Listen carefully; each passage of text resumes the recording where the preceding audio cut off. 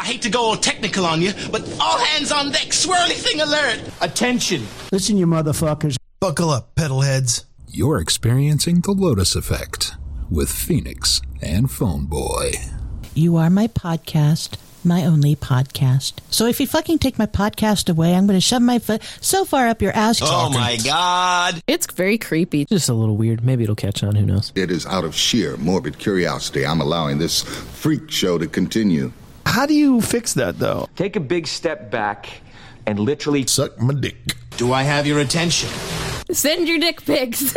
Are you interested? I know you are, because it's fuck or walk. You're shitting me. Have you made your decision for Christ? To tell you the truth, I don't give a shit. I would not say such things if I were you. Who the fuck are you? Phone Boy and Phoenix. I don't know, Phone Boy. Those two are pretty interesting to listen to. They're fucking nuts! But they don't know shit about fuck, clearly. You just can't trust them. Fuck you too! You're talking peak no agenda right there, everybody. Yeah, that's what I'm talking about. You know. Fuck you! That's how we do things around here. Yeah, well, you know. Welcome to episode 76 of the show that's made up with the content that doesn't matter. God damn it, 78. It is. Wait, what? How did that happen? I must have been asleep for the last two episodes. Yeah, apparently, I don't know. I'm just locked in on 7s and 6s today. I'm all 6s and 7s. Can't help you with anything. Okay, well, who the hell are you anyway? I don't know who the fuck I am. I don't even know what show this is. Apparently not. Somebody told me it was episode 78, and this is the Lotus Effect, and I'm Phoenix. Let me start this off by clearly stating that I'm better than everyone. Yeah, unfortunately, I'm still Phone Boy. So we finally met the man whose shit doesn't stink. Yeah, so here we are. And you're still stuck with me, as are these wonderful pedal heads. Exactly. So, for the show that's made up with the content that doesn't matter. That's right. Well, and speaking of the show being made up and the content not mattering, so we've been, the last few episodes, we've been kind of tinkering with a format to try to find something that is both entertaining and informative, but also is something that we can actually achieve within the confines of the way our life is, is shaping up at the moment. So, we think we'll talk a little bit about that after we get through the donation segment. But I think we'll. And it's pretty long. Yeah, we got a lot to say from our from donations. We have because we are a value for value podcast. The boys at No Agenda. And we love boost me, bitch. We love all the boostograms that we've been getting. And you can go to nude.podcastapps.com and take off all your clothes first, of course, and then go find a podcast app that streams Satoshis. And we have quite a lot of Satoshis that have been streamed to us over the last The walls week. are coded. Yeah, we also got some. We also take donations via PayPal. Apparently, you can, as we found out, you can actually send it to our phone number 253-237-3321 on PayPal, and it works. We actually that's sorcery. That is sorcery. Weirdo sent us $5. Hey, thank you, Weirdo. Yeah, we like that. So, we do. He also He's also been doing Rideshare Radio and Studio 33. He's been boosting. He boosted a lot last night. He was the one who even named Rideshare Radio. That's right. So Weirdo's been a major contributor. Yeah, exactly. So let's go through the contributions we've had. And so and again, there's you can go to lotuseffect.show, which is our website that where all the I realize a bunch of people listen live, but we do have recording that people listen off. Hey, I get to pull a JCD moment. Stop tape. Yeah. Oh, stop tape. I need to talk to you behind the microphone. Okay, hang on a minute, y'all. Okay, well, and we're back. Yeah, and we're back. This is, I think I just really needed to have that no agenda moment. Sorry, sorry. Yes, exactly. Now the question is, do I have it loaded on here? I thought I already did. You should have. Yes, I know, but for some reason I can't find it. So I'm gonna have, but I know I've got it. So yes. All right. So while he fumbles around, I'm gonna tell a story. We were watching, Newlywed Game the other night, and one of the questions was if you could install, was it a filter on your husband or whatever? No, install an implant. An implant, that's what it was. Yeah. I finally figured out what the implant would be. Phone Boy Abe, I think I would implant it in his brain, and it would connect from the brain to the mouth, where he wouldn't think out loud as much. I need a mute. I need a mute button, which is ironic because you need a mute button. Yes, an internal mute button. Okay, that's what it is. All right. So I'm gonna play that clip right now. By the way, you think this is a problem with this show? That I have problems with mute buttons? I'm going to play this clip from something I did for work. Damon, you are not on the mic. Yeah, well, yes, I realize that too, and I also stumbled, so it's also a good thing. So let's try this again. Exactly. So he professionally and podcastingly cannot get his hands off that mute button. Yes, exactly. So this, because I mean, obviously we have the drop for this. Take your hands off that mute button because the Lotus effect is coming up next. Yeah. That's right, courtesy of Sir Bemrose. So were you able to locate what I asked you to locate? Yes, of course. Okay, now listen, there's a reason I'm going to say this, and it was just reinforced because Weirdo just came in hotter than a porn star on acid with 10,000 sats saying this is a new live son of a bitch, which... this is a new live son of a bitch. That's right, and I think that he deserves the executive producership today. Oh, you the executive producer. There you go. That's right. With all the rideshare radio splashing to the walls and that $5 PayPal that we found out now you can, use our phone number to donate. So, yeah, you're the executive producer, weirdo. Yeah, there you go. So, you the executive producer. I was actually trying to do something else with this clip because I located where the actual clip was that I was trying to. Got it. Because I loaded it again. I can load the clip multiple times and it lets me, but it doesn't say, "Oh, you've already loaded it here, you dumb monkey that can't do anything." But I'm gonna put it up here because I think it's probably good. There you go. We should probably keep it handy. Yes, we should keep it handy. But we should get back to all the other wonderful people who have donated to this shit show. Yes, and it mostly Weirdo, all the boostergrams. And these are all song requests, by the way. So Head PE Blackout was one for 1,000 sats. Cess Crew 7 Chakras for 1,000 sats. Charlie Puth Betty Boop 1,000 sats. Did you do the top one? Oh, the Tasty Jams with the Lotus Fam Studio 33 Boost. Yes. We got that. We got that too. I thought we already got that. I didn't remember hearing it, so if you didn't, now you did. Now you did. Okay, so Studio 33, the Crystal Method, Get Busy Child. Yeah, we've got that as a request for 1,000 sats. By the way, if you boostagram during Studio 33 and it's a song request, it gets played at first. And this is how this works. Priority. Yeah, this is how it's priority. So Studio 30 instead of priority boarding, it's priority boosting. Yeah, priority boosting. I think we need. That's a potential show title. Is what that is. There you go. That's right. We like the priority boosting. So another 1,000 sats from Weirdo Froggy Fresh, the baddest. 666 sats where you get boosted Ghost BC Year 0.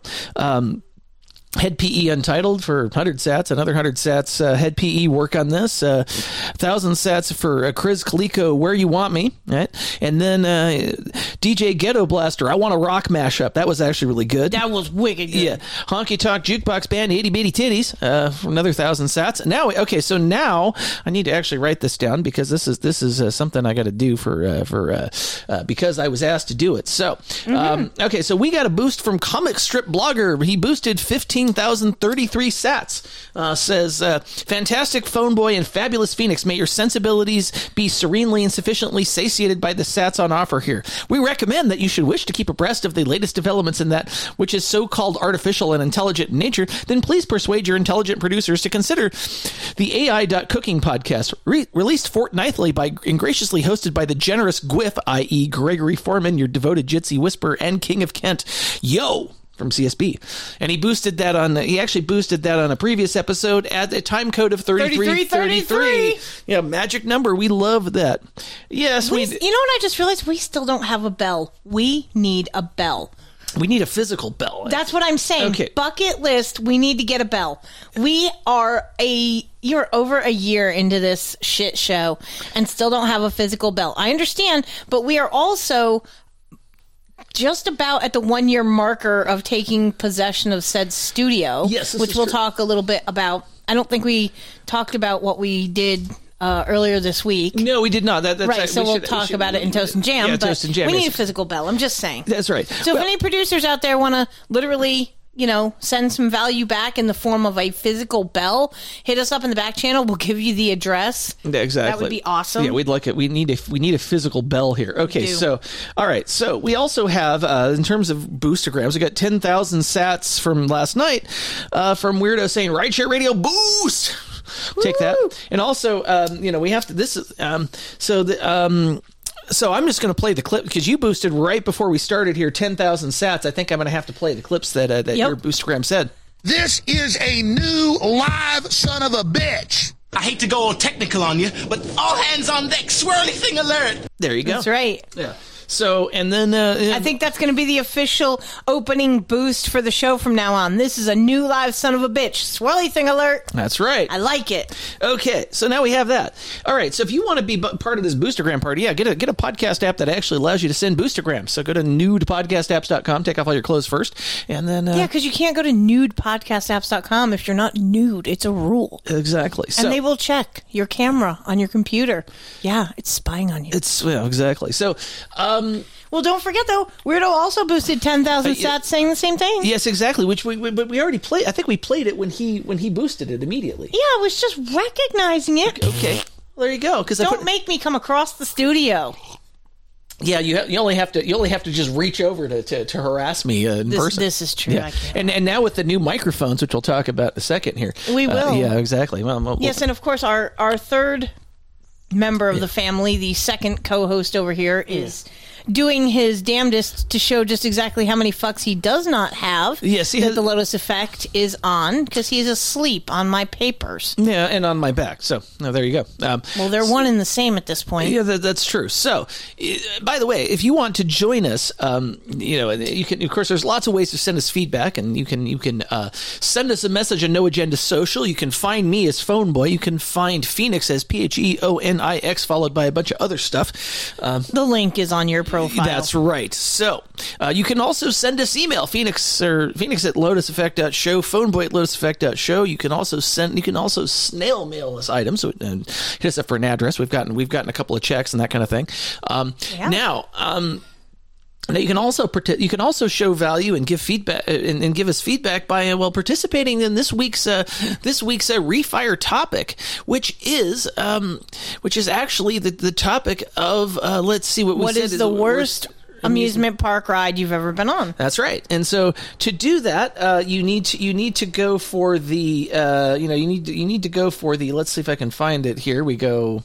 1 ringy dingy, 2 ringy dingy. Dell Computers, this is Chip. That's right, 253-237-3321. Tell us what the worst amusement park ride you have ever been on has been. Or I'll tip my own hand in advance. I don't ride amusement park rides. I don't trust them. I've seen way too many videos on the YouTube when shit goes very wrong and people get hurt and die, and I'm just not that in need of a thrill. I mean, I've been on them before, but then I started watching these videos and went, yeah, no. So there isn't a favorite. No, that's right. For me. I will be honest. I don't trust any of them. Yeah, they're all bad. Yeah. None of this is good. Yeah, it doesn't matter how well maintained they are. They're machines. Machines have a penchant to break. Yes, they do. And of course, we have to play the clip now. None of this is good. Yeah, there you Precisely. go. Yeah. So, all right. But if you are a brave soul who likes amusement park rides and goes on them and has a favorite, tell us about it. 253-237-3321. That's right. So, yeah. So now we're going to get into okay, by the way, but, obviously we can't, you can send us all kinds of things, but... We don't want your shit. Please don't send us your shit. Yeah, exactly. But, if you want to give us shit in the troll room, feel free to go to lotuseffect.chat and troll quest us, because not only can you give us a hard time in the chat, but you can also request for Studio 33 what you want to hear. Yeah, that's right. That's how this works. So, okay. Amazing. It's science. It's science. Okay, so...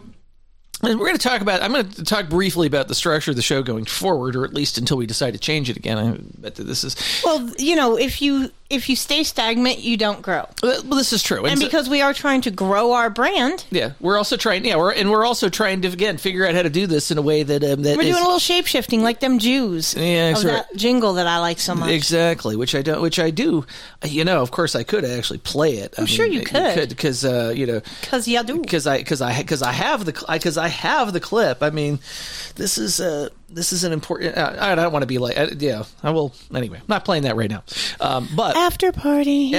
However, I will say that I decided to take our, we decided this together. We ultimately said, okay, we're going to take the show, and we kind of went with our tagline, said health, happiness, and the pursuit of a higher consciousness. So we're going to kind of cover stuff in kind of those. We sat and thought about what does that mean? Yeah, exactly. Well, if we can bring to you information, because as much as we know y'all like hearing about this wonderful dream life that we live, I think that it doesn't need to be more than a segment. It doesn't need to be the entire show. I just don't feel like there's enough grounding to it personally. Yeah, well, we need a little bit of scaffolding to try and figure things out. And so we figured, okay, we'll use we'll use our taglines and find things that we talk about. You know, right. For example, and so we're going to start with health stuff, and we've also got we're going to have our toast and jam segment, but and we added a new thing we think y'all are going to dig, especially those of you who enjoy seeing the photos that Phoneboy posts of the result of him playing Ohio Players 5. That's right. So now the first thing I'm going to do, so we've got health stuff, and then so and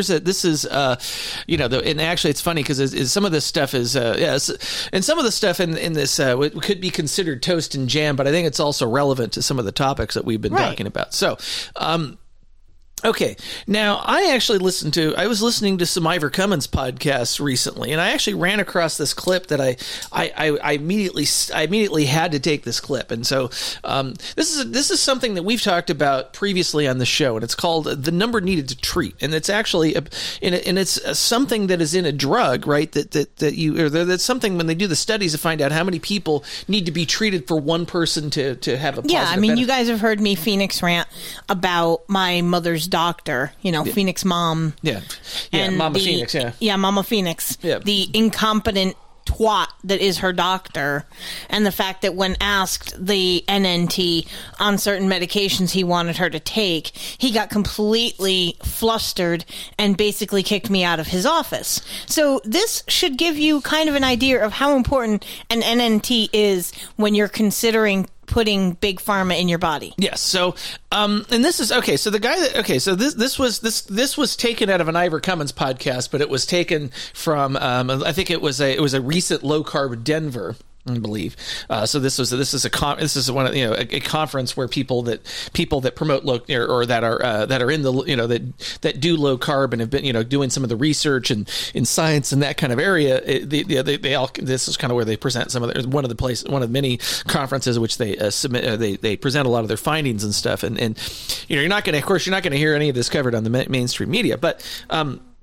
So one of the people in this community, so Ivor Cummins, we've talked about him in the past. He's an interesting fellow. I think he introduces himself in this podcast that I'd actually had I only pulled this one clip though on The Number Needed to Treat, and he was in this particular episode. What he did was he was doing intros for some of the morning sessions, and he was doing an intro in a session with this guy named David Diamond, who's a cardiologist who's done a lot of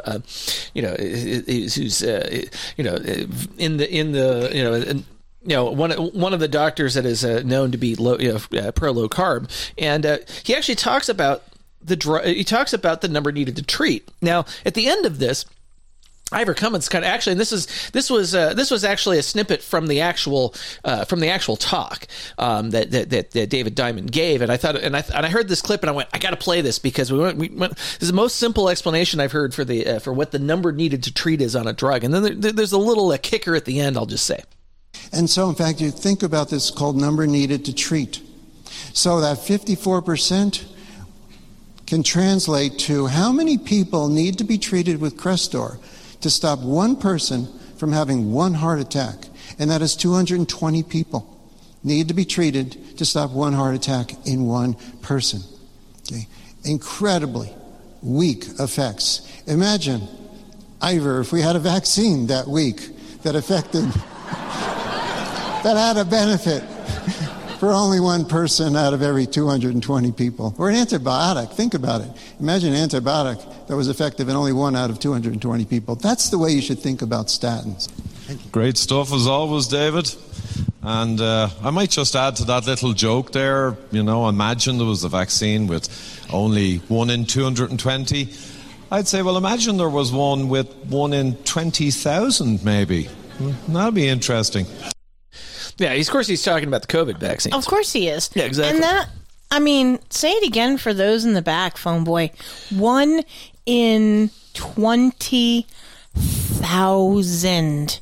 That means 20,000 people Do you know what negative E complement that is? Sorry, I'm math geeking, but that's a lot of fucking zeros behind that decimal point before you actually get to a number that isn't zero. You get 20,000 people that are potentially harmed by this vaccine, by the way. For the benefit of one.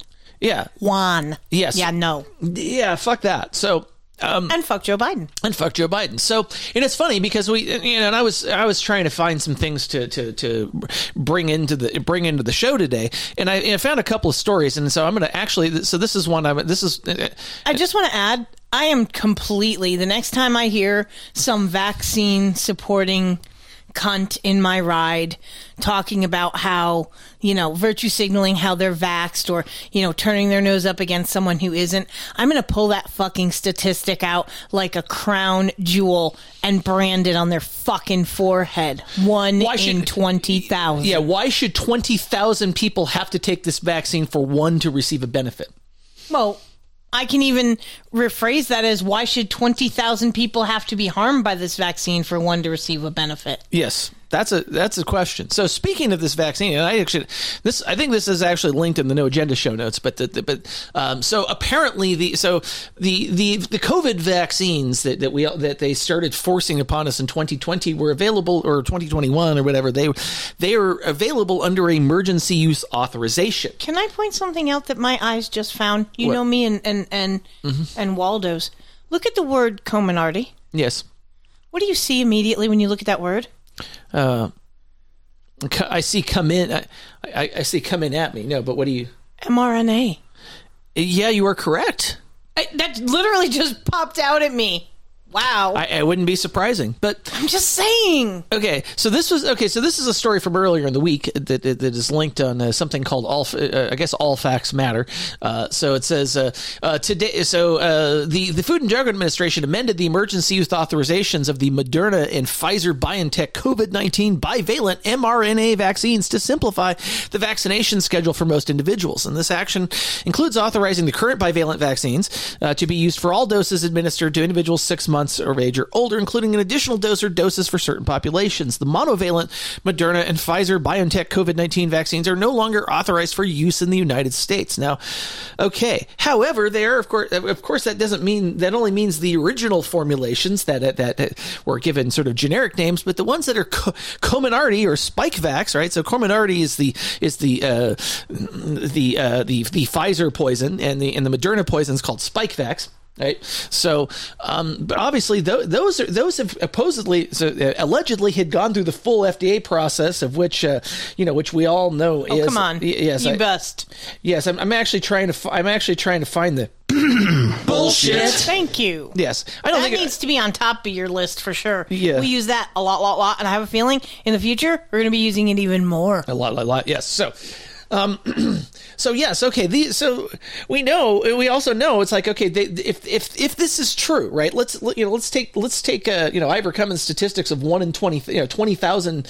And I want to go read these. I have a feeling you're going to be playing with your Google Foo later to see how accurate that number actually is. Yeah, I want to go read. But I'm not going to be surprised if it's pretty fucking close, if not dead on. Yeah, because if 20,000 people have to be potentially harmed for this vaccine for one person to receive a benefit. I mean, I'm all for benefiting people, but at what cost, right? If 20,000 people have to be harmed for one. We have had this quote unquote argument on the mic before about the fact that we're in violent agreement, mind you.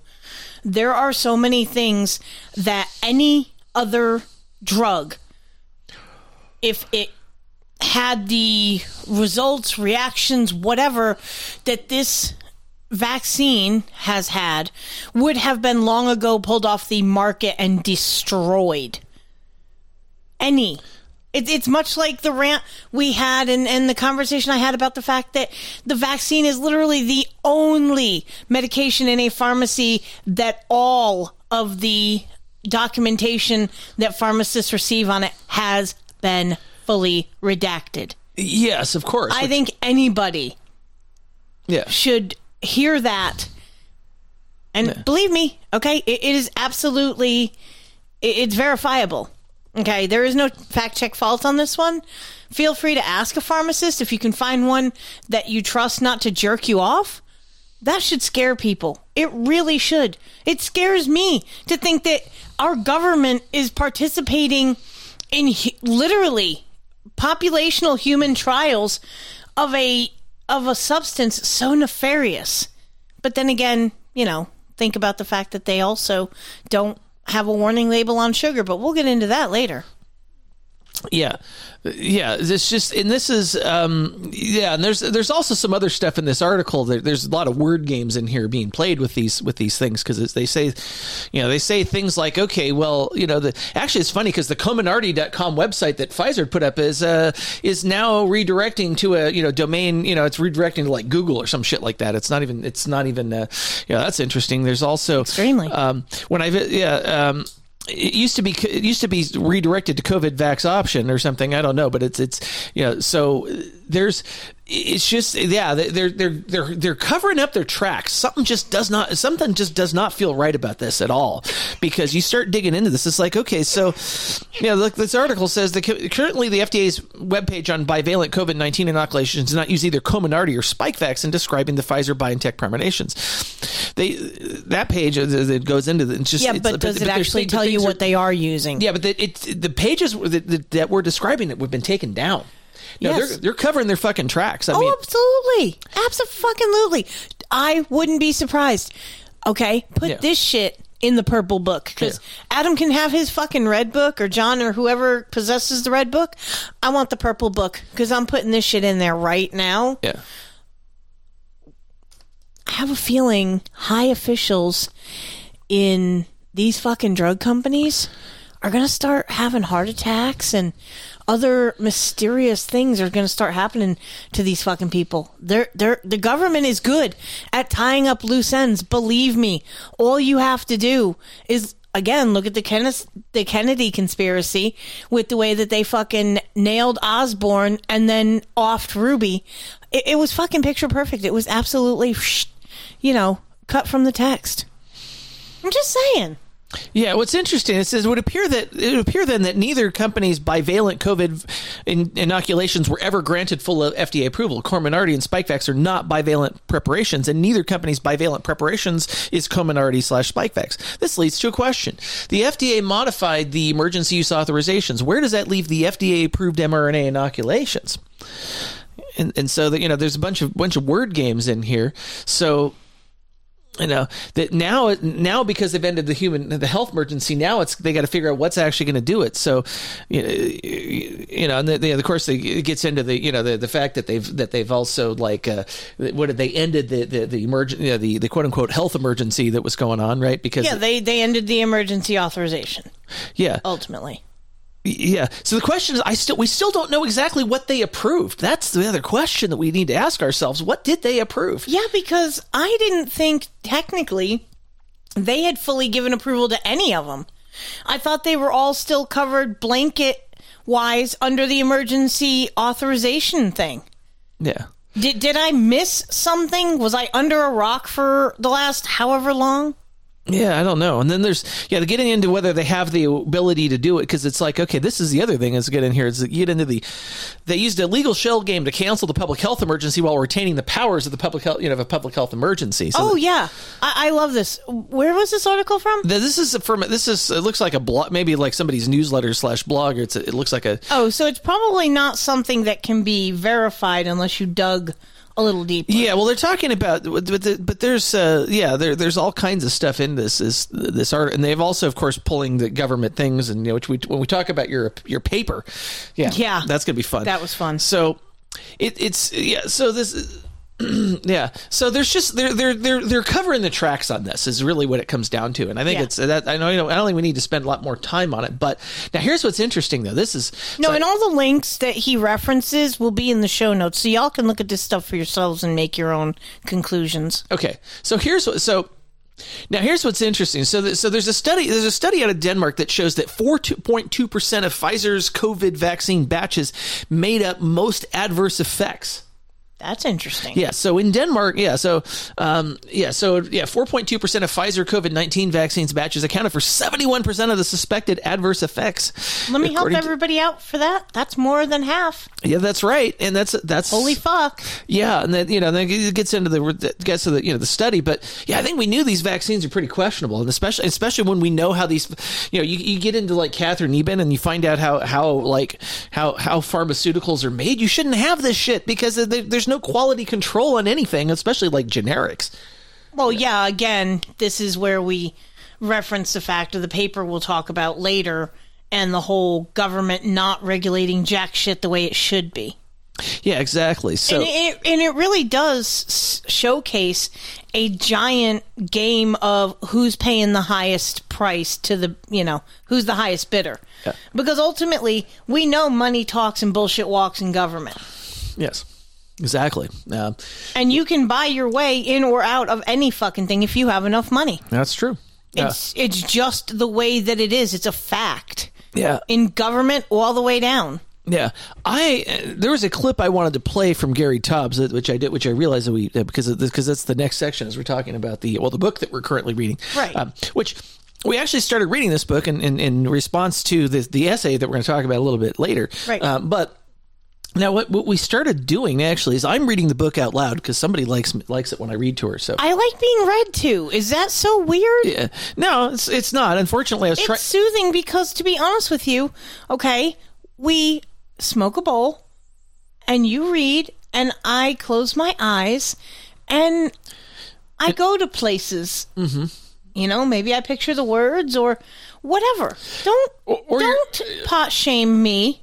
You motherfucker. Who says I'm doing it? Smoke weed every day. That's right. Yeah, exactly. So anyway, so we are reading it out loud, and here's what's what I found interesting, and I found a couple things interesting in this. First of all, the first. So we were doing again. We were skipping around to try and find certain things in the book, and there's an index in there. This is one of those things when we were trying to research this essay for this essay that we're going to talk about. There's some. I know we talked about restrictions about what we could use for the research or whatever. I think we talked about that last week. Yeah, I found this book, the Case Against Sugar in the Rhone State Library. It's one of the and it was a physical book, of course. I said, well, I'm going to Amazon buy it. No, but they had a physical copy at the main campus, which is about 30-ish minutes away from where we live. But of course, Phoneboy is way too, good for that.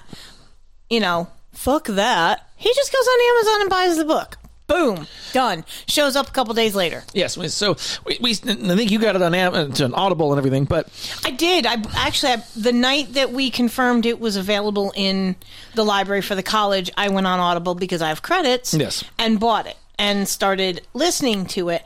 And then when the physical copy arrived, I'm like, oh, this needs to be read. And I got lost, honestly, in the pages of this book. It is a fantastic read. A fantastic... By the way, yeah, so we'll have to put a link in the show notes to this book. It is worth buying. Now, here's what... So there's a couple things, and I reading this while stoned. First of all, it was one of the chapters, I got so fucking baked. Oh, he got way baked. I got way baked that night, and so much so that, we had some issues.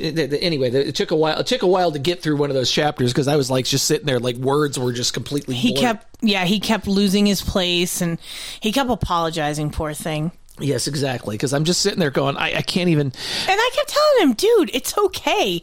Like, I'm not judging. I'm enjoying this. So, anyway, but we're okay. So, but I'm having stone thoughts. So there's the first thing I think when we found we were talking about the paper, right? That the thing that struck me there's a condition called non-alcoholic fatty liver disease, which is okay. Well, what is alcoholic fatty liver disease called? It's called cirrhosis, y'all. It's been they used to be something that they that they'd warn you about. Well, what and I pulled a great quote out of the book actually when we started talking about it. It's that basically that the basic difference between the cirrhosis and non-alcoholic fatty liver disease is how you got it, right? It's in one case you're consuming lots of alcohol, in the other case you're consuming lots of sugar. Although I'd actually argue that they're both probably the same fucking thing, right? It's just arguably, because they both contain sugar. Yeah, exactly. So, and it was kind of so. But what was interesting was that there was nothing in the literature about non-alcoholic fatty liver disease until the very year that high fructose corn syrup kind of got on a roll, so to speak. It really took off. Yeah, it was in the USDA had only been I think the first time it started showing up in shipments to food manufacturers is 1970, which actually goes along with the history of things because they didn't really get it commercially viable as a process until about 1970. So that makes sense. It was still at that point there were still pretty low numbers or whatever, and that caused me to go dig through the USDA statistics, of course, and go see. But at about 1980, you can see all of the type 2 diabetes. Whatever. It caught fire. Yes. To put it in general terms. Yeah. I mean, it was a gradual slope. And then as soon as 1980 hit, which if you think about the fact, in 1970 is when high fructose corn syrup was introduced into the mainstream market for consumption. And throughout that 10-year period, more and more companies were introducing it into their products because it was a lot cheaper than quote unquote real sugar. So at 1980, about that incline was fucking Mount Everest. By the way, that's also when they started putting tariffs on that stuff, on imports and that kind of thing. And so right. So there's a lot of factors that culminated into the perfect storm, which began the most steadily increasing obesity epidemic that our country had ever seen. Yeah. So has ever seen since, for that matter. Yeah. So, but what was interesting, but what got me is the fact of this disease called non-alcoholic fatty liver disease. The first time it shows up in the medical literature is 1980, y'all, and. That's and that's just kind of like, wow. I mean, if that's not freaking obvious, and then and think about the fact. Oftentimes, you have said when we refer to diabetes and stuff like that, once from the time that you're diagnosed with diabetes, you probably had it 10 years. That's right. So if you think about the fact, 70 to 80 is a 10-year span. You're looking at NAFLD coming into prominence in 1980. Yeah. It probably started for a lot of people in 70-ish, and then worse and worse until a boom, an explosion in 80 of the disease that had previously not been known in any capacity. Exactly. And I think this is, and that's something to be, I mean, that's just pretty obvious. Like, there's definitely an issue there. But what I think was, what kind of struck me, so that was one thing. And we're on like chapter 4 or something. I mean, we're something like that. We're a little, are we maybe a quarter of the way into the book? I don't know, because the book's about 300 pages, give or take. Right. But yeah, so we're a quarter of the way through it, I think, give or take. Yeah, just about. So now, what was interesting though was his encounter. He recounted the fact that let's face it he makes a pretty compelling case that sugar. That once we get our first exposure to sugar, whatever that is, for most, I mean, okay, so start with the fact, and this is unintentional by all means, but breast milk contains a high sugar content. The lactose in the breast milk. And I mean, it talks about that in the book, I believe, in a further chapter. Well, exactly. I think. I mean, I mean, it's kind of like you're damned if you do and you're damned if you don't, because, and believe me, I'm all for breastfeeding. I think it's a great way to give your kid an immune. Yeah, but we're talking about system, exposure, direct exposure to pure sucrose. But I'm just saying. Yeah. I mean, if you want to really break it down, okay, our first technical exposure is either through the breast milk our mothers feed us or formula, which don't even get me started on how much more shit is in that in comparison to the natural, breast milk. I understand, like myself, I couldn't breastfeed my kids. I was unable to do so. So I had to rely on formula for them. Yeah. And unfortunately, it's just not good. You know what I'm saying? Yeah. For your kids. I don't know. I'm not going to get on a lactating rant, I promise. But what I am going to say is, yes, our first common experience with sugar is, and they talked about it in the book, like your first birthday cake. There's cake, there's frosting, there's ice cream, there's all kinds of nummy stuff for little ones. And we don't even realize that we're starting them on a sad journey down a road that doesn't lead anywhere but to an early death. Ultimately, we're literally the cause of our own children's suffering. Talk about the sins of the parent. Well, and I kind of made me think about the Garden of Eden story a little bit differently, right? And because it's funny because whether you're religious or not, you can always take there's lessons to be learned from the Bible, right? So they talk about the and I don't know how much of it actually happened or not. It doesn't really matter, but what if the tree of the knowledge of good and evil was really their first exposure to sugar? Well, if you think about the fact it was an apple, it's a pretty viable thought. Exactly. So maybe is that the is sugar the original sin? Dun dun dun. Yeah, there you go. That's an interesting thought. Yeah, it's exactly. But here's the thing, right? This is what we as a species, right? Once we get that hit of sugar, we're like a drug addict. It's like heroin. Yeah. Fuck cocaine. Okay, you can get off cocaine a lot easier than you can get off heroin, I assure you. It is extremely addictive. Now, don't get it twisted. I have not ever had, nor do I expect to ever have a heroin addiction. I have never done it. I do not want to do it. Not in my bucket list of bullshit, whatever. Exactly. So, but from documentaries I've seen and things that I've read, I think sugar should probably be more accurately compared to heroin than cocaine. Yes. However, the problem is that like literally this is so if you're trying to then this is the problem with sugar, right? Is that its effects are not immediate, right? Like. I mean, like alcohol. Now, alcohol does a lot of the same effects, right? Well, yes and no. Depending on how deep. We're talking about like long-term negative health effects, right? This is what we're talking about. Yeah, no, I was just going to say, like, if depending on how deep you were going with that, like your first taste of sugar, if you haven't eaten it in a long while or at all, there's an immediate rush that occurs, like the same as with some drugs. Yeah, exactly. So, but realize basically what the realization I had is that everybody that even before, so if we go back let's go back 100 years, right? Even 100 years, so 100 years ago and actually some of the diabetes statistics started happening. I mean, you could start seeing it in the mid 19th century, right? There's a lot of stuff in the, you get into some of the history, some of the stuff. So you got into Elliot Joslin, who was that name is associated with diabetes. I think he actually was the one who had the patent for exogenous insulin.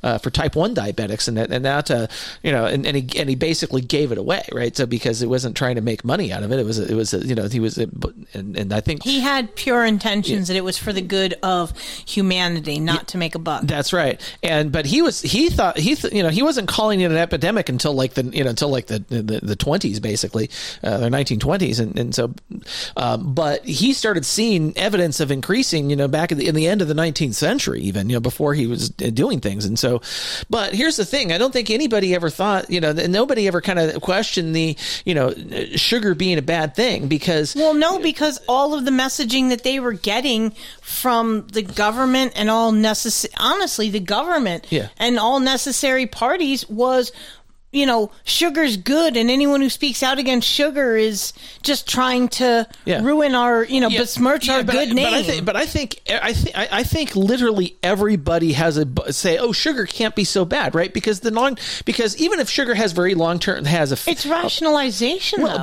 but everyone has a blind spot for it because Gary Tubbs asked the question rightfully, multiple times. He asked the question. He said, so how come nobody ever ever even went down this road? It's not that it's we just follow the money. Well, people have tried. I'm saying people have tried, but I'm talking about people in power, right? Because they're making a fucking kickback now you're going to cut your own tit off? But I think, I think this was going on. This was probably going on 100+ years ago. Of course it was. The fucking monarchy of old with, King What's-His-Nuts and whatnot back in like 1600s and shit. Yeah, this goes way back. This is a lot deeper than I think people realize. And it's only gotten worse because the sugar industry has so many feelers out there. Yeah. I mean, they were the main proponents for Ansel Keys, that fucking retard with his fat who owns all the American tobacco companies, by the way? Ding, ding, ding. Well, big food. Now it takes me into my next point. You wonder why the cigarette. You wonder why the sugar. The sugar in the tobacco are following a very similar playbook. Well, they're owned by the same people, and in fact, how American blended. They're crossing the streams. Yes, in fact, American blended tobacco. And if you know this or not, it contains sugar. That's right. So you're literally smoking sugar every time you light up Lucky Strike or something like that, right? But hold on though. I think that it needs to be okay. So here's the thing. I'm pretty sure if I read it right in the book, they're not actually going and spraying sugar on the plants. The plants themselves contain a natural amount of sugar that, by flue curing, it increases the level of glucose in that plant. And it also makes it where it can be smoked because it's either too acidic or not acidic enough if it's not done the other way. If I remember correctly, I could be wrong. Yeah, the flue curing is what gives it. Yeah, they is what adds sugar to it basically, and so they're literally you're literally smoking sugar. So which makes me question, like, first of all, and by the way, they've been doing this since the beginning of the 20th century, I believe. Right, and so. You wonder why cigarettes were so addictive. Well, they're probably because they're addicted to sugar, y'all, because that's what's in those. And what's actually causing that cancer, the tobacco or the sugar contained within. Yeah, exactly. Because we all know that sugar is what cancer feeds on. Yeah. So yeah, and the problem is the cigarettes kill you a little quicker than the sugar does, and by the way, the sugar is also a lot more it's a lot more profitable for everybody involved, and so there's just so much cognitive dissonance, and I think we'll get into this with your essay now, right? Yeah, so which really there may be a Phoenix rant at some point over this sit. So so you want to talk? So this is okay. So you want to talk about this this essay that was put together. So for my final English project, which I am really happy to report, I'm finally done with English. I've gotten my grade on that final piece, so I am officially done with this class. Thank fucking God, because it was absolutely nuts.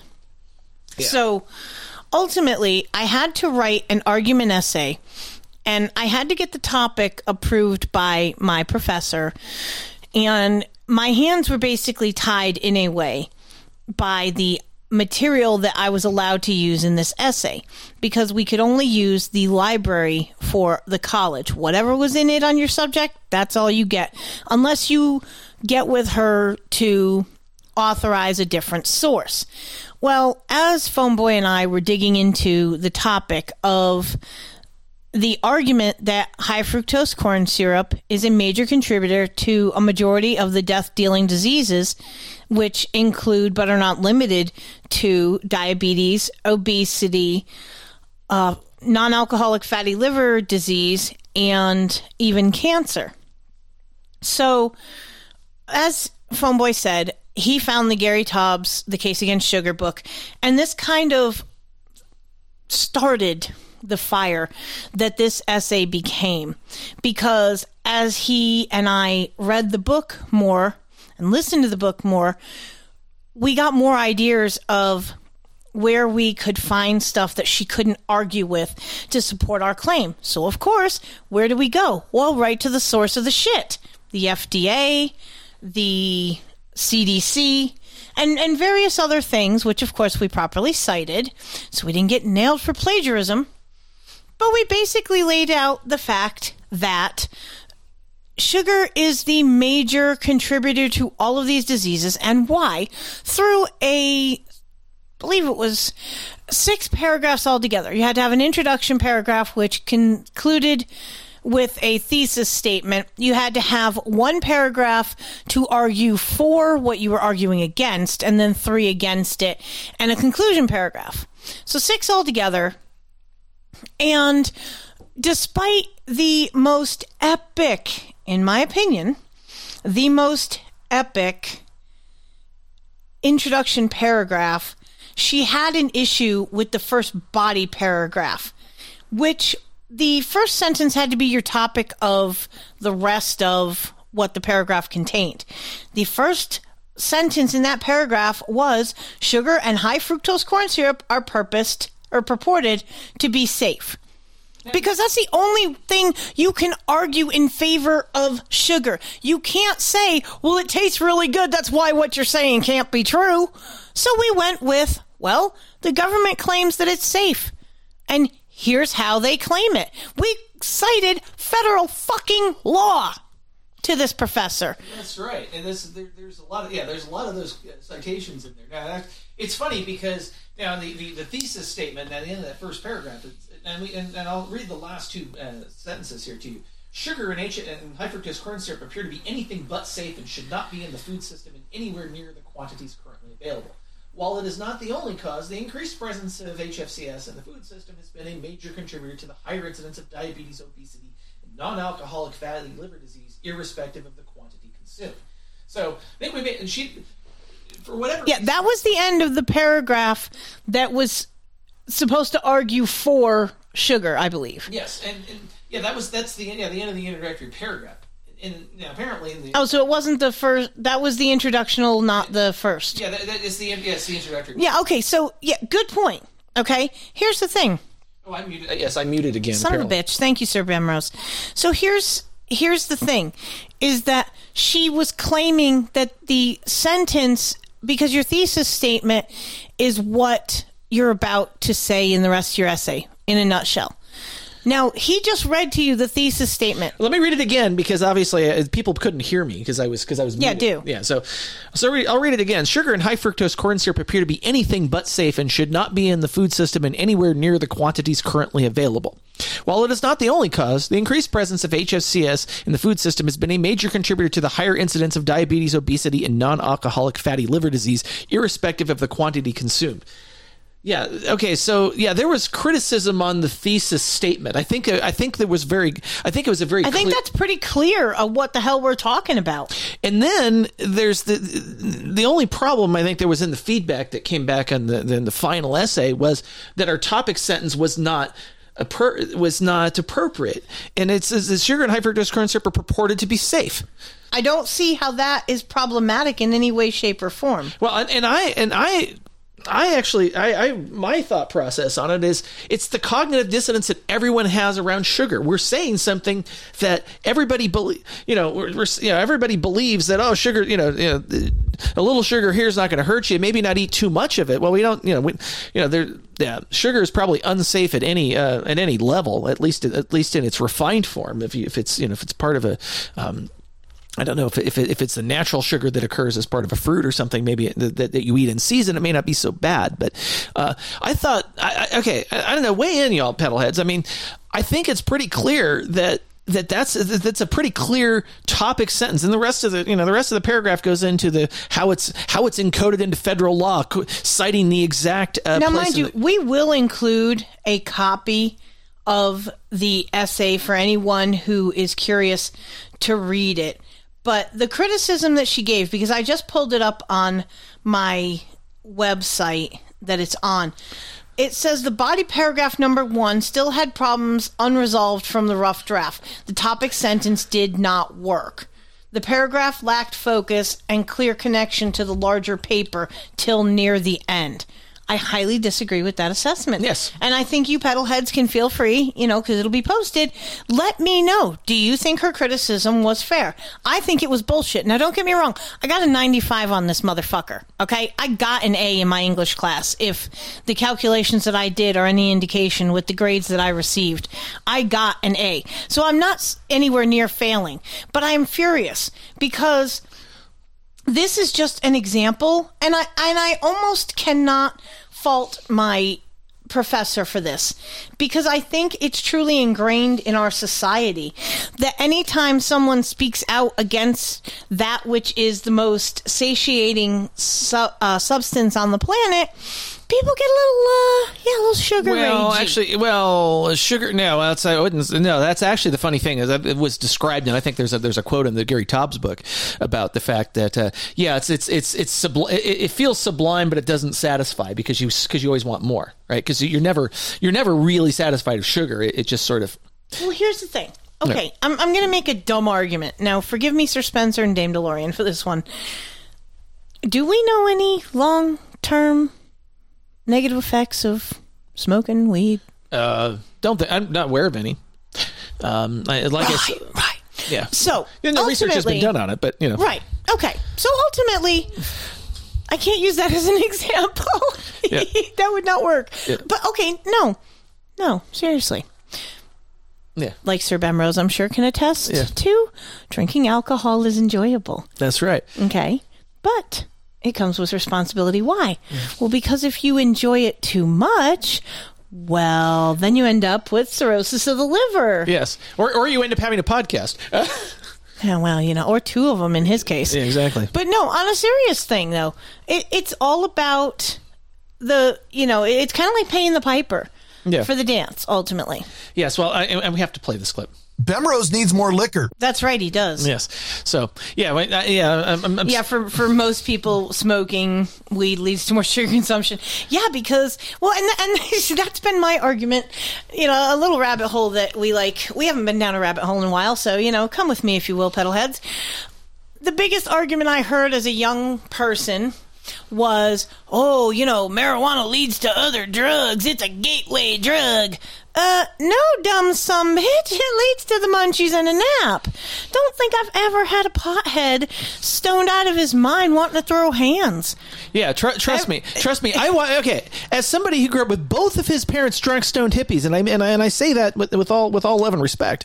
I would much rather see them stoned on the holy herb than drinking. Trust me, my mother was an angry drunk. I fortunately did not see my dad do anything, although he did crash a car into a telephone pole when I was 7 years old. Well, at least if you crash a car when you're stoned, you're probably going slow enough where you're really not going to fuck much up. Yeah, exactly. And unfortunately, that led to him owing PG&E like $20,000 and opening an account in my name instead. Yeah, which caused some issues. But anyway, we're not going down there. But yeah, we're not going there. So here's bottom line. We'll put this in the show notes, and I think it's actually and like I said, this was.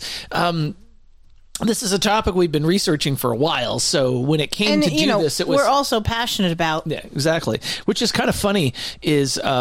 because one of the requirements was don't pick a subject that you're passionate about. Yeah. Because it doesn't lead to this and that. Well, guess what, bitch? You were fucking wrong. Because I got a 95. Suck it! Here's what I have to say to her. Take a big step back and literally fuck your own face! That's right, because you don't fucking know everything, lady. That's right. Anyway, so I hadn't pulled that clip out in a while. All right. I think, is there anything more we want to say about this essay? Because I think we... No, just let whoever wants to read it post the essay in the show notes. Yeah, this is... such. I'm going to... Yeah, that's going to be a... I'll have to figure out how to do that, because how I want to do that. I'm not going to put a Word document there. Okay, but here's the thing. I'll put the text in there. I'll put the text. I do want to say something else about the essay. Okay. One, thank you for your help. You were you were huge in this. Very, very heavy influence on this essay, and I appreciate it.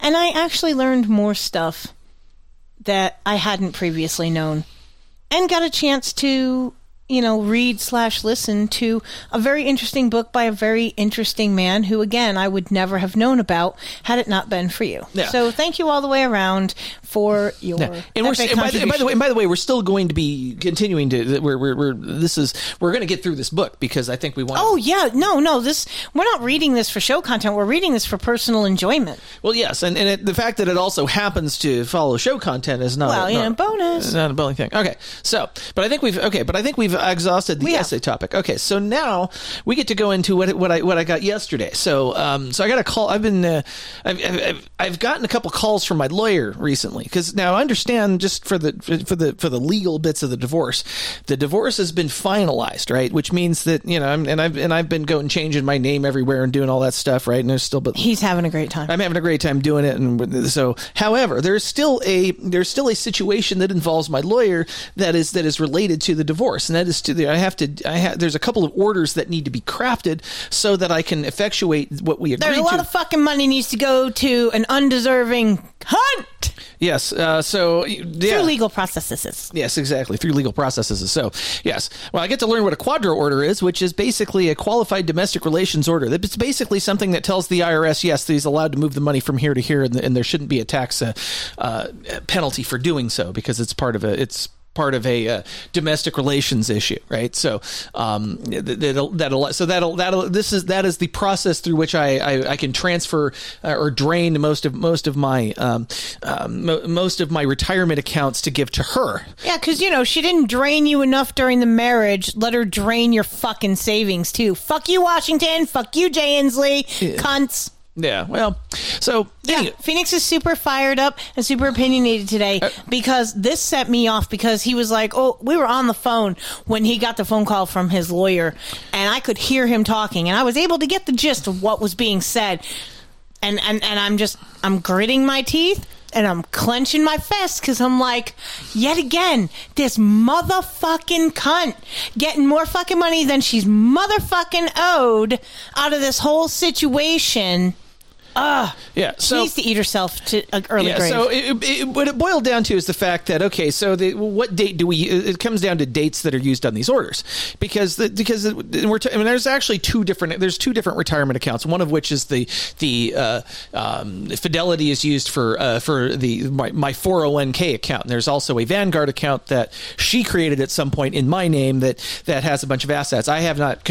I knew that there was an account, but I didn't know any details about it until this divorce. I'm sorry, y'all, but I gotta go on this one. I got a butterfly on this one. Yeah. Here's the thing. It just fucking amazes me. You cannot not see, and I don't mean you, I mean you as a blanket term, but you can't not see how she was completely setting her fucking self up, because I think she knew. All right? I would love to know when that Vanguard account was created. Like 2000. It's 2000-ish. Yeah, oh yeah. She was super fucking setting herself up for success in the future. She knew she was fucking fixing to take you for a wild ride. She just didn't expect that you were going to fucking fight back as hard as you did. But irrelevant to the fact, okay? Okay, so we need to talk about the fact that I had a math assignment. Right. That actually just happened to chronicle a savings amount of like $600,000. Which is not horribly off the amount. It's in the ballpark, but it's a little bit. It's higher. It's a little north of that, but here was the ultimate result of that. Is arguably if $50,000 of that a year was spent, okay, to survive, you're broke at $600,000. You're spending $50,000 a year. You're broke in 12 years. How long do you think it's going to take that fat heifer to go through all the fucking money that she's getting through this Quadro order with the lifestyle she likes to lead? Well, oh yeah, enjoy poverty and food stamps, bitch. Yeah, no kidding. Anyway, so what the issue was... Mama's money ain't gonna last forever, bitch. That's right. So it really came down to about 12... So it came... Okay, so I had stopped making contributions to my 401k pretty much shortly after the separation. I was waiting for some legal stuff I was waiting to find out what my actual order was going to be. And then it became very clear at that point that I should probably stop contributing to my 401k. So I had stopped. Now, so it turns out that really... So since the separation legally, I had contributed roughly $1,200 to the 401k, right? So the payroll deduction kind of thing, right? So and I was just that might determine, okay, is there going to be anything in the 401k after she takes stuff? Well, discussing it with the lawyer and just going back and forth on it, I went, it was one of those, the juice isn't worth the squeeze or not worth the fight, because if I had pushed back on it, it would have probably cost me more in lawyer fees and other things to defend it than I would be attempting to rescue. I mean, yes, there's the whole principle of it. I get that. And that was the argument that we had, was it's about principle. It's not necessarily about, it is about the money, but it's more about the principle that this is not an isolated, exactly. At least she wouldn't get it. Fucking exactly. Thank you, C. Brooklyn. That was exactly my point. Okay? It's not technically about the amount, like he needs that amount of money. Yeah, and by the way, it's in a retirement account, so it's not like I'm going to take the money out. But it's about the fact that it's not an isolated incident where this heifer has gotten way more fucking money than she is entitled to by technicalities or what the fuck ever, including the fact that if you fucking die before you're done paying that cunt, she gets your fucking death benefits and I get fucked. Yeah. Well, sorry, that just lights me on a whole different level of how fucking dare you fat, lecherous whore. Yeah. Oh, how do you really feel about her? No, worse than your own ex, that's from what I can tell. I believe I stated it yesterday that the amount of hate and venom I have for both my exes combined does not even scratch the surface of the amount of hatred I have for your ex, and I've never met the fat bitch. Yes. So, anyway. If anything, it's on principle alone, because at least my two exes had something meritorious about them and didn't try to take me for a financial fucking ride, ultimately. Yeah, well, because ultimately, okay, neither one, for the most part, at least I was still sharing a theoretical bed and a relationship with my exes. We were at least still speaking when I fucking left. Yeah. Yours couldn't even have the fucking dignity to give you a jerk around. Yeah. After over 10 fucking... I can't get in my head. Have more than 10 years. Not even a hand job. Not even a fucking mouth hug. And you expect that you're going to get fucking set for life, you fucking lazy, good-for-nothing waste of oxygen. Well, I have this to say to her. After a time, you may find that having is not so pleasing a thing after all as wanting. It is not logical, but it is often true. Yeah, well, she wanted all the money. She's going to get it now, She got it, and now she's I don't know. I mean, there's lots. Like I said, I think there's somebody else supporting her lifestyle, because I know what it costs to live there. I know what that mortgage costs. Which, by the way, that mortgage got paid off. But So anyway, I want to get off that topic. I didn't want to spend a lot of time on that topic. If only you'd gotten off of her sooner. Oh, sorry, I couldn't fucking resist. She wouldn't let me get on top of her. How the fuck could you get up there except for with a step ladder? That'd be like trying to fuck Violet Beauregard after she turned into a blueberry. Oh, good Lord. Yeah, wow, you're showing your age on that one, I think. Yeah, I know, right? Still an epic film, though. Yeah, we were talking about Willy Wonka, right? Because that's the original with Gene Wilder. Yes, okay. I'm glad. I was going. I think that's what you said. Yes. Yeah, no, that was completely the reference I was making. Mm-hmm. Yes, exactly. So let's talk about what your mom has been doing for her face, because your mom has had some. This is one of the reasons we got her on this journey, and Wookiee, kind of the same thing. The same thing is like, hey, this will actually, this is one of the things. It'll reduce inflammation, which means your face might stop hurting because there's some nerve damage or something going on there. But we thought. So what happened with?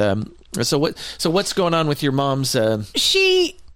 She and I have had numerous conversations about the nerve pain in her face, and she finally found a natural product that works for her.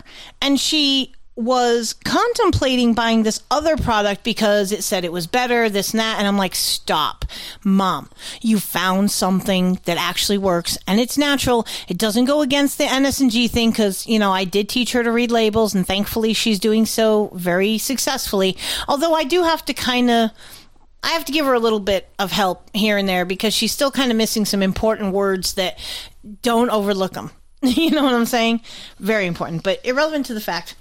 So she found this stuff, and I'm like, Mom, you found stuff that works. Order that. Don't waste your money chasing a maybe. It's a sure bet that this particular product works. Fucking order it. So she finally did, and she's waiting for it to come in. I think she ordered like a 6-month supply. So I'm really happy about that because I don't like Mom being in pain, but I do try to remind her on the constant. And it's funny because, she listens to all of our shows and everything. So if she would stop smoking, because that whole blended tobacco thing, there's sugar in your fucking bacca. Yeah, so that's give up why the cigarettes, that'll help the face too. Yeah. And everything else. Yeah, no kidding. Well, now that we know that, we should.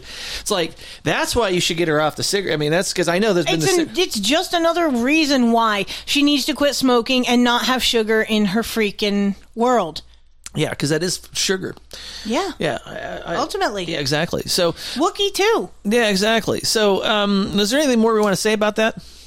Because I think what I'm going to do is, after this next thing that we're going to talk about. No, we're good. Okay, so I think after this next topic, I think we're going to head into the we'll head into the cavalcade of stupidity. And we don't have a cavalcade unless it's been dropped. Yes, it's been dropped. Yes, has it? Yeah, it has been dropped. Okay. Yes, well, no fairness behind the mic. Yeah. The wonderful Sir Rev Cybertrucker was dealing with some shit-ass construction out there, and he was messaging me saying, not sure if I'm going to be able to do the cause today because didn't, time and traffic construction. And I'm like, dude, you're good. No worries. If you can't get it done, you can't get it done. If you do, drop it in Phoneboy's, drop box over there, and we'll whoop it up. And if not, it's all good. Yeah, exactly. So thank you, Sir Rev Cybertrucker, for getting the cavalcade of stupidity in. Yeah, I think we spent a lot of time on that on the first segment, and I think I'm not sure about how much we'll spend on the others. And so I think for balance, I think I'm going to move things up a little bit because we do that from time to time. What you do.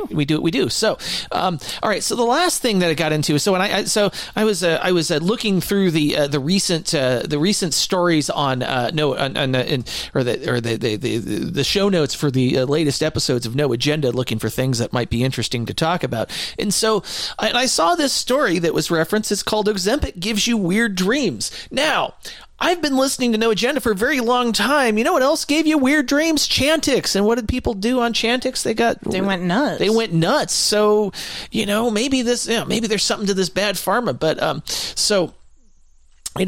people having weird dreams about getting sold cabinets from Clint Eastwood. I don't know. Was that something referenced in the article? Yes, it is. It's actual. It's like funny. The subtitle. It says, "So unexpected Ozempic side effect, weird dreams." It's from the Wall Street Journal. Viral weight loss drugs trigger vivid celebrity-filled night visions. Buying cabinets from Clint Eastwood. Oh man. Yeah. So I'm not gonna read the whole thing, but I'll put a link to it in the show notes. And thankfully, Wall Street Journal is one of those paywalled places. But whatever Adam does to pull the real article and actually have a cached copy of it in the No Agenda show notes. Thank you for your courage. Whatever dude named Ben did that shit, like Seriously. Yeah, maybe somebody actually subscribes. Maybe there's a No Agenda producer out there who is using their value for value by subscribing to that particular. Exactly. So, but it's like, do we need more examples of the fact that the stuff that comes out of Big Pharma is probably not something you want to have in your life? I mean, holy shit. Do we need to once again reference how many people took the,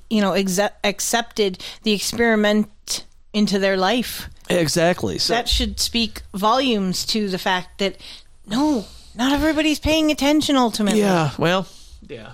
That's still, I'm still upset that I accepted the Johnson & Johnson jab into my life, and I'm not. Well, you were kind of in a position not to have a choice because it was for your job, and yes, I don't blame you for having done it to keep your job. Yes, to potentially, yeah, especially a job as lucrative and as long as you've had yours. Yes, exactly. So it was one of those things I had to hedge my bets on it, and I made the decision.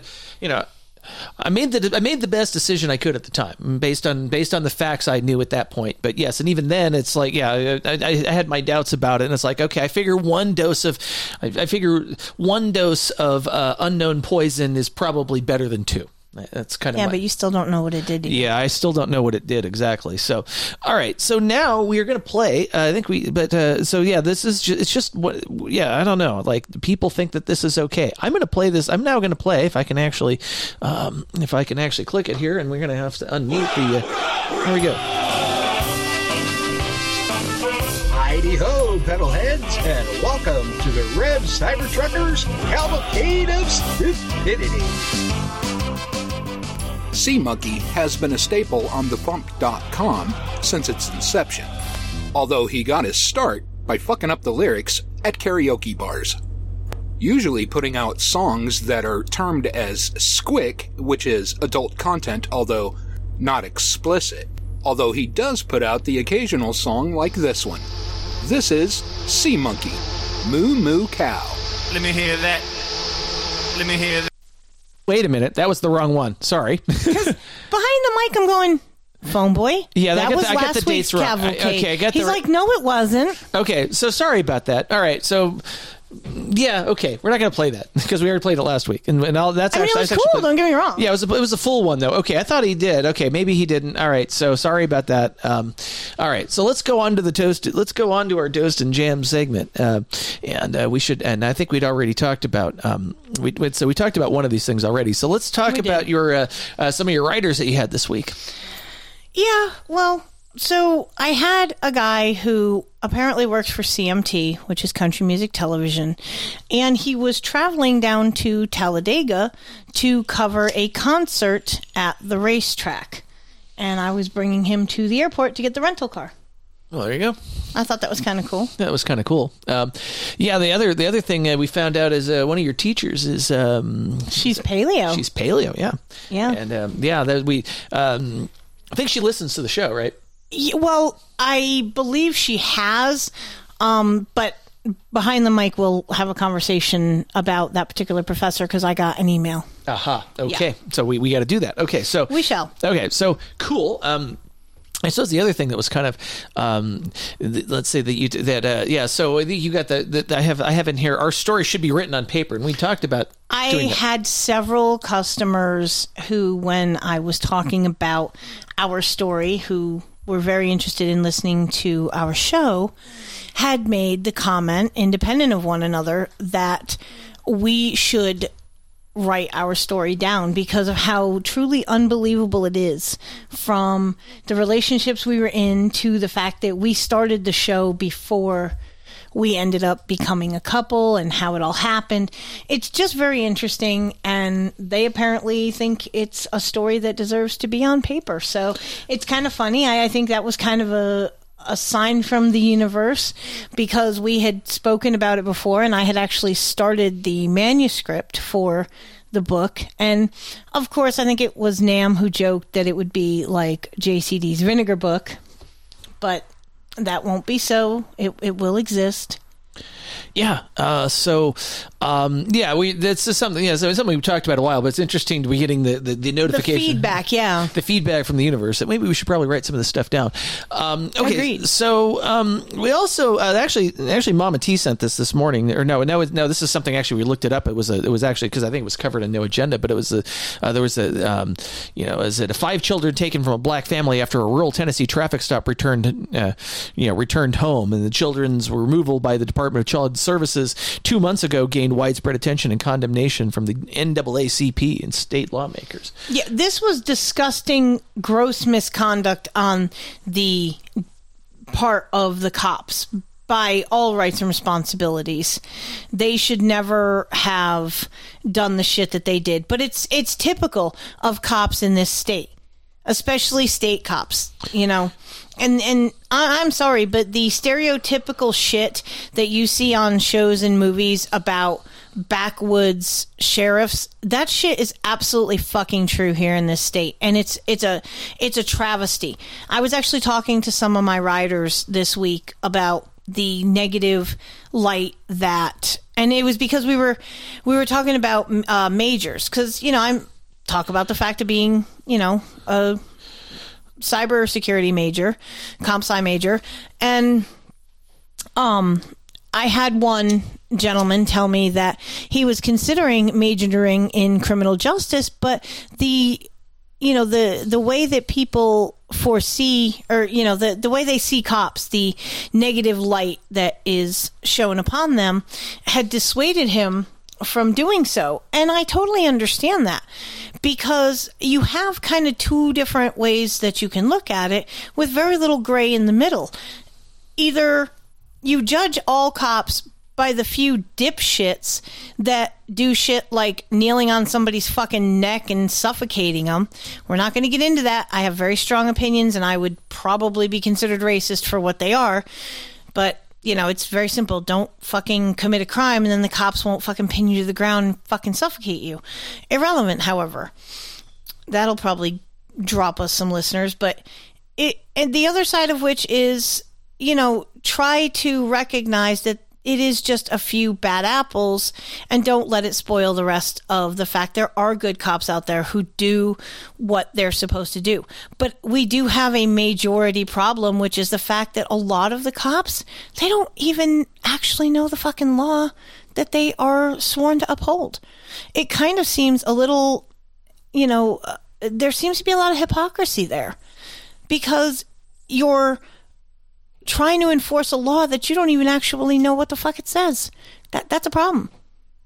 And contributes to why, why there's a negative view of cops. It reminds me of the old statement, 'tis better to be silent and thought a fool than to speak and confirm the notion. Yeah. Ultimately. Right, to remove all doubt. Yeah, I think yeah. So, okay, but I think this gets into a much bigger discussion that you and I were having off mic earlier about organizations and like what happens in large enough organizations, right?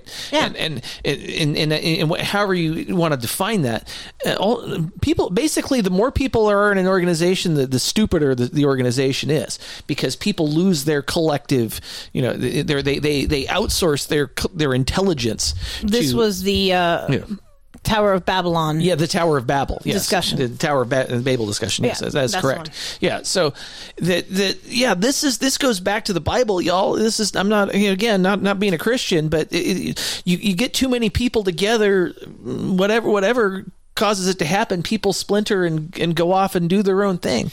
And I don't think I think it's an issue of will.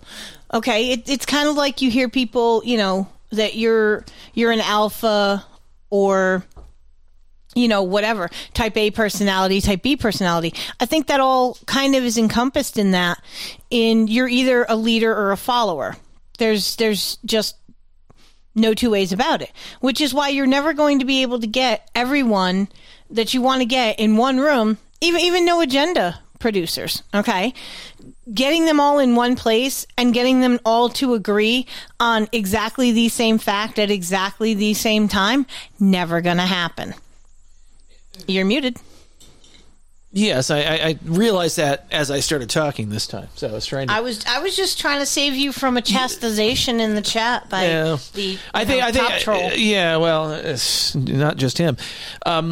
All right, so there's one more thing. This is I wanted to bring up the thing that Mama T had sent about apparently. Okay, so today is 4/22, and we're celebrating. And we're celebrating 4/20 in style. Yeah, exactly.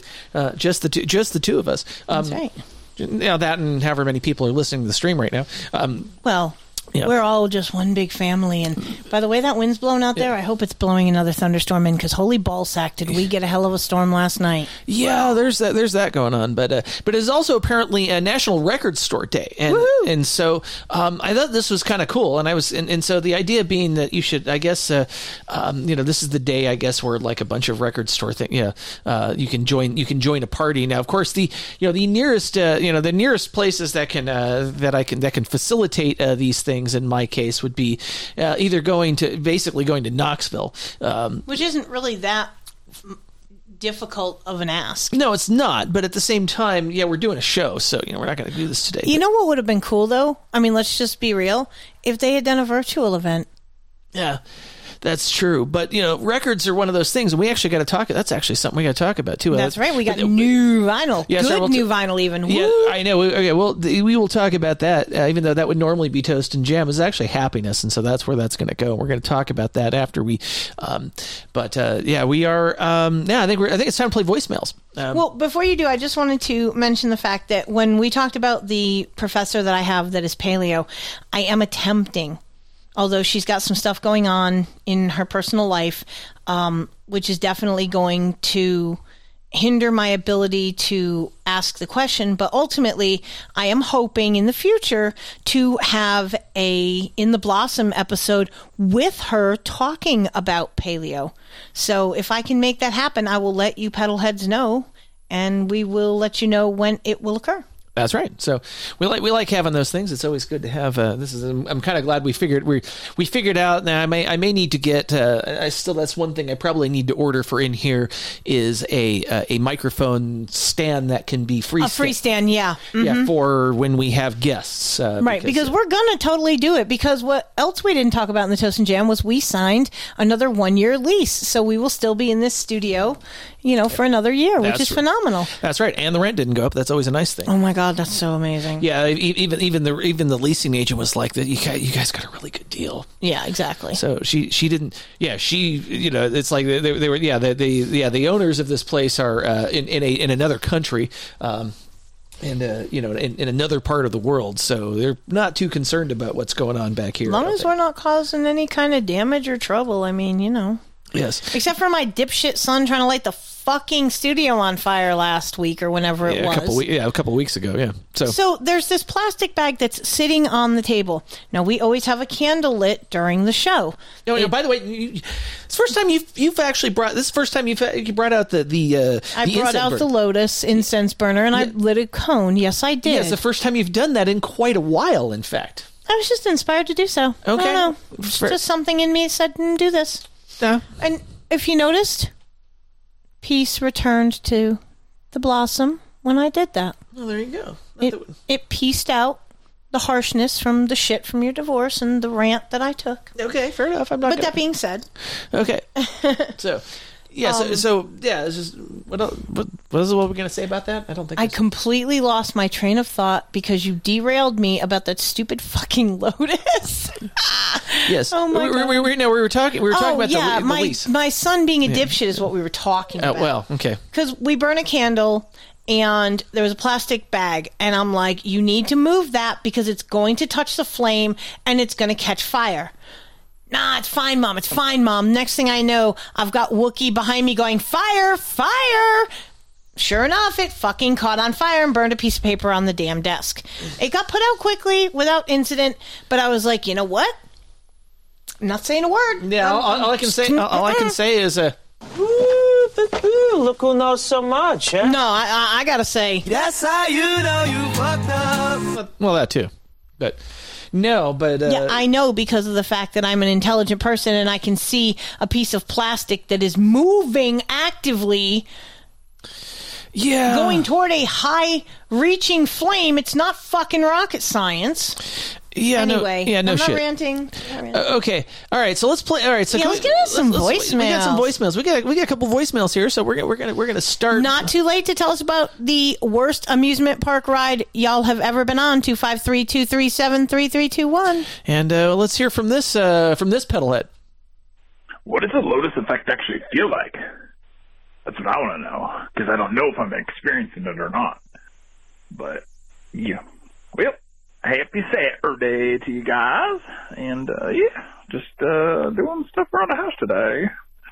So she's prepping or potting some plants and whatnot, and gonna get them in the ground and stuff later next weekend. So yeah, just laundry and dishes and prepping food for the next week and some stuff going on later and whatever. So that's what we're doing. What are you guys up to besides this podcast? Let's see, the worst ride, technically amusement park. I can't say I've on an amusement park ride that I've really had a bad experience. I avoid those stuff that's just kind of spins you around in a million different directions, because I get a headache from that. Tilt-a-hurl, anyone? On that note, I would probably say there was this I think it was called a Gravitron or something like that. I was maybe probably a teenager or something, and it was just at a fair, and it was one of those ones where you're up against the wall on this saucer UFO looking thing, and it just spins around, and then you just get pushed up against the wall, and the little platform you're on will kind of slide up a few inches or something like that. And some people were even going upside down, which I don't think you're supposed to, but they turn themselves upside down, so their head was toward the ground kind of deal, because it was, you're just being pressed against the wall because of gravity and or centrifugal force. But I remember it was fun. I was thinking it was cool because you turn your head to one side and then your cheek would get pushed in because of the pressure and whatnot. But I remember walking back home to the people's house that we were at, and just having a bad headache. So yeah, that was, I guess, probably I would say that was the worst ride that I've been on. But it was fun, but I get motion sick on that kind of stuff, so that made it not fun. But yeah, I like roller coasters and whatnot, so they are enjoyable. But sometimes being tall is kind of interesting, because technically there's some rides I can't go on at places where I have to act like I'm shorter through the whole line and then whatnot. Or I'm I could probably touch that thing as you're going through if I reach my hands all the way up. But anyway, all right. I love you guys. Appreciate you. Stay dangerous. And whether you're behind a mic or you're making your lunches for the next week or whatever, give a little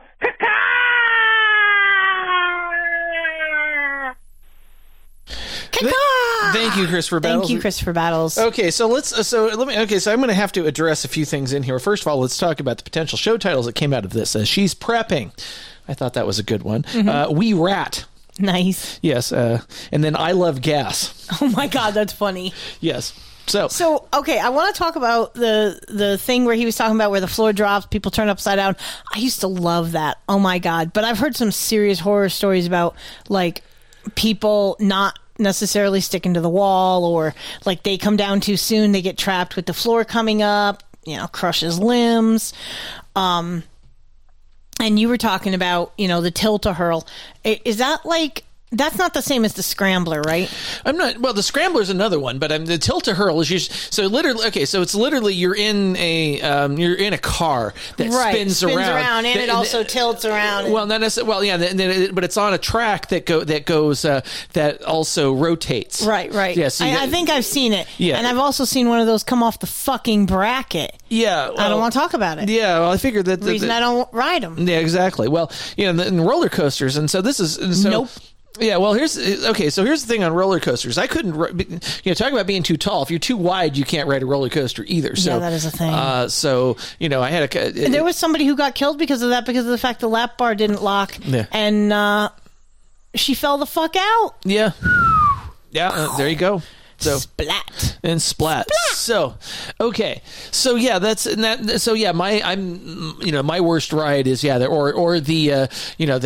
kind of like a Ferris wheel, except that the car also rotates. Oh my God, yes. Yes. I think they call that, are you talking about the one that's like an elongated oval? Well, or? it can be like a Ferris wheel, except that the cars are cages that also spin. You don't like those? Rocco plane. No, I think it's what it's called. No, I didn't like that. They have the same problem. I get motion sick with this stuff. I can understand that. I hit my head on one of those one time when I rode it. Yeah, or the girl whose ponytail got cut in the free fall ride. Exactly. Yeah, exactly. So I don't know. There's a lot of bad things. You know, a wheel breaks on a roller coaster, and next thing you know.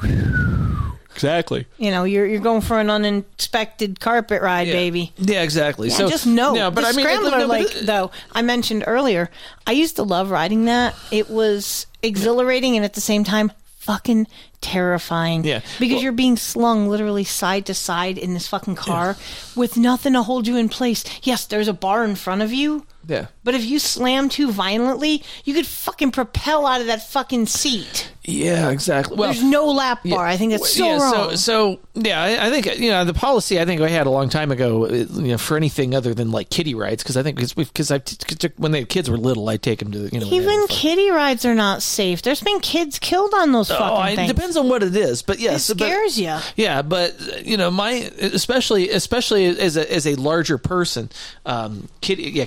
Right, yeah. There's as a larger person, amusement park rides are not fun. I'm glad that I've lost the amount of weight I've lost because honestly, there is something that I would love to do, but I want to wait until I get down further because, as I said, I gained the freshman 15 plus a few extra, but I want to go zip lining once I'm down under the weight requirement, which won't take long, but I want to be well under it, so... Yeah. Okay. Yeah. And I would love to be able to do that myself here. So I think so you'd go with me. Zip. Yeah. Sure. I'd go. I'd go with you. Awesome. Yeah. I'm curious if this next caller will do it. We also got another voicemail. So yeah, if you want to weigh in on this topic of your worst amusement park ride, 253-237-3321, and just like this person did. That's right. Hey, I learned it in the petals, or alternatively, in the blossom. Hello, this is Vox, and I was here to answer your question about the worst amusement park ride ever, which isn't really the fault of the amusement park at all, or the ride at all. It was the gondola, the one that swings way up and way up on the other side. And so, it's just a big old swing. I swinged on the swings, swang on the swings. How do you say that? Swung on the swings?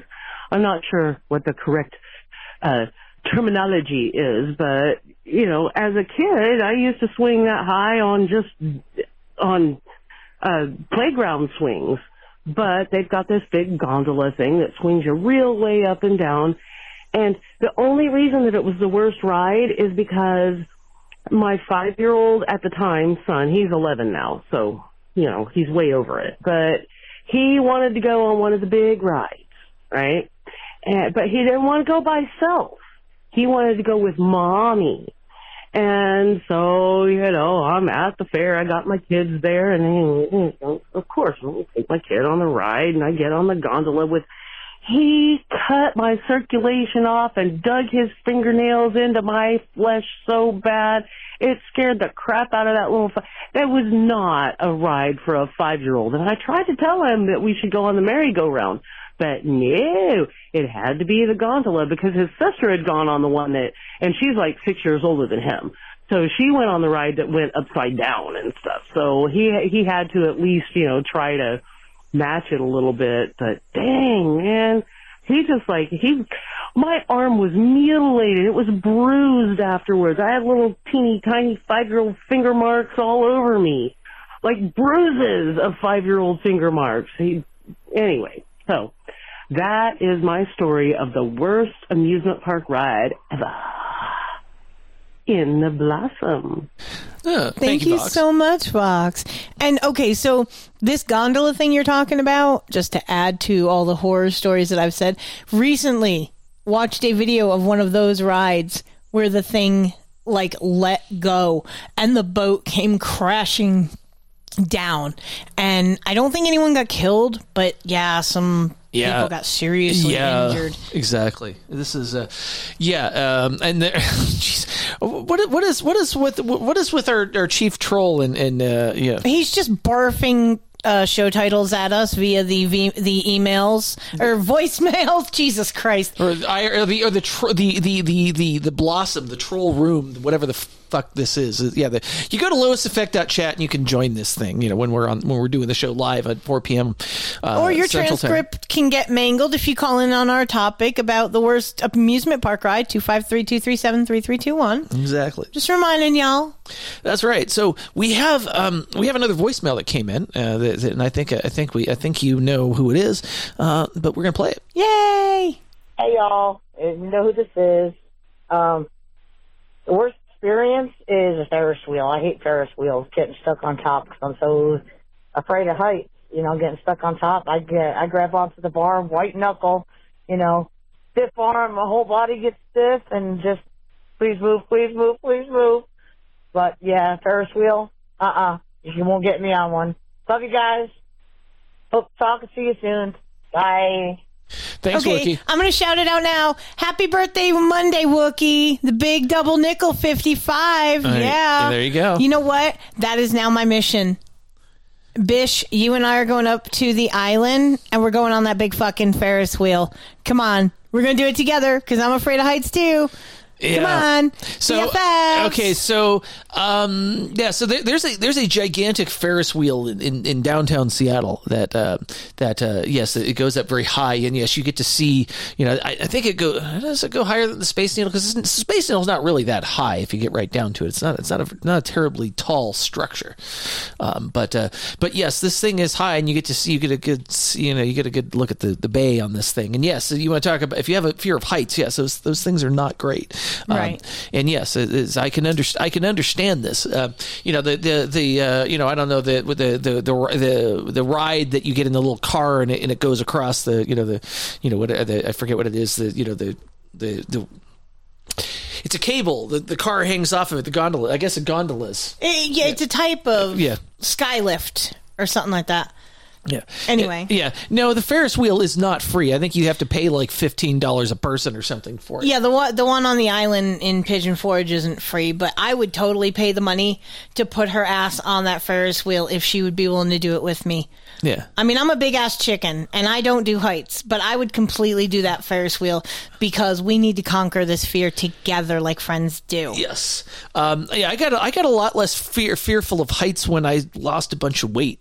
That's just me, but because I used to have to get up because I had to do maintenance around the house or outside the house, and I had to get up on ladders to do things. And yes, I felt a lot.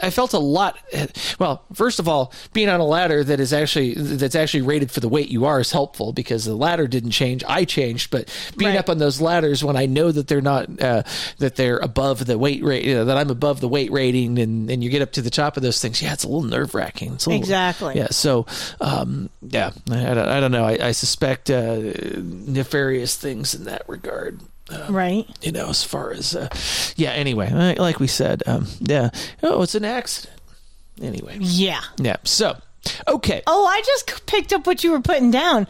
Yes, I like it. Isn't there some home repairs that needs doing? Yeah, exactly. So now her fat ass is too fucking lazy. She would just call a repairman. Yeah, exactly. Okay, so I'm getting live fact checked by Sir Bemrose. Yes, I realized that the heights were completely wrong. I don't know. I don't remember. It was. I didn't get the measurements, but thank you for confirming that there's no possible way that the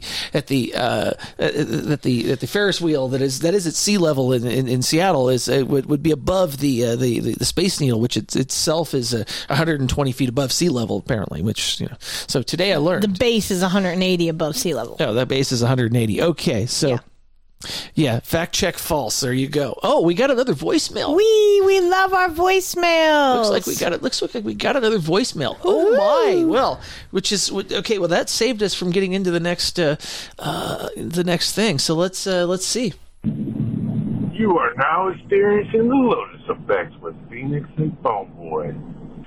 So, the craziest roller coaster, or I guess the scariest, worst roller coaster I ever had was the displeasure of riding, was the Timberwolf at Worlds of Fun in Kansas City. It was an old wooden roller coaster, and it beat the dog shit out of you around every turn. And it's god-awful rough, left you with bruises and all kinds of shit. One lady died on it. Like, it was all kinds of crazy shit. But yeah. Now, the best roller coaster I ever rode would be, I think it's called the Titan. It's at Six Flags over Texas. And it is, oh, man, that was a thrill. But, okay, yeah. Anyway, love you guys. Have a good show. Later. I think my actually probably one of my favorite coasters is the Dragster at Cedar Point.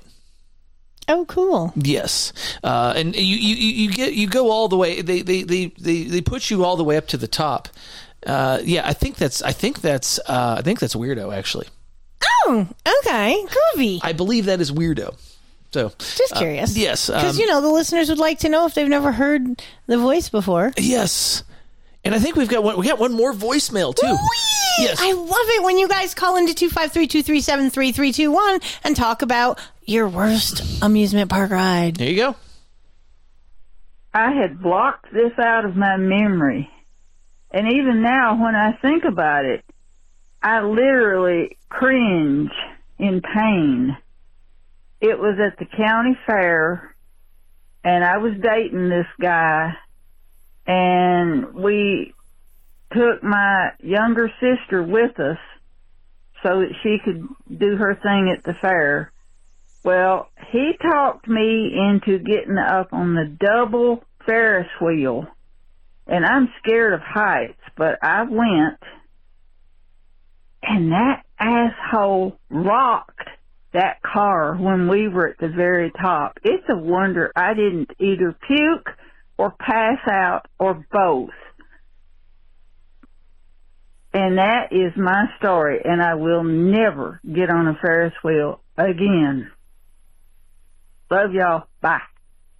Love you, Mama T. Thanks, Mama T. I love you. That's fantastic. And yeah, what a dick. That's not cool, man. If you know somebody's afraid of being on that Ferris wheel, they're just, not a heights person, and you get to the top and start rocking that shit, dude, that's an ass whooping. I'm gonna whoop your ass all the way back down to the ground. No, not right at all. So wrong. Yes, exactly. So we are going to, so I think we have, unless another voicemail comes in. It could happen. It could happen. Okay, and I got confirmation that the number that was the caller youth didn't know who was. That is so it's Weirdo. In other words, it's Weirdo. Yes, that's what I was trying to say. Thank you, Weirdo. Unfortunately, I am. I'm trying to keep this all together, and I'm getting a little. This is what happens when you bake a phone boy. This is what happens when you bake a phone boy. Bake a phone boy. I'm sure this is that's a potential show title or something like that. I'm going to have to write that. Well, we know this already. Yeah, we know. Bemrose needs more liquor. We know. Yeah, it's okay. It's Weirdo. It's okay. We're usually good at, I can usually figure out the numbers, so it's not. That's what I figured, and based on the content, I assumed it was you. But yes. Well, it also answered a question I asked the other day of where Weirdo was located, because we were talking about doing a road trip meetup thing with some of our great pedal heads, and we weren't sure of the locale on that. Exactly. So, now we know, and knowing is half the battle. That's right. Okay, so in the morning. That's right, and that I wish so. All right, so now we're going to hold on. I'm trying to actually make it go away. There we go. Okay, now we are going to get to the second half of the show. I think we've gotten past it. And if you guys can still call in at 253-237-3321, and we'll talk about that stuff. But now we get to talk about happiness, and today and happiness. And we're experiencing a lot of happiness today. Yeah, we are, because. Oh my God, it's the sun. I know. Well, it came out. It actually did come out. Yes, it did. Yay! And you know what?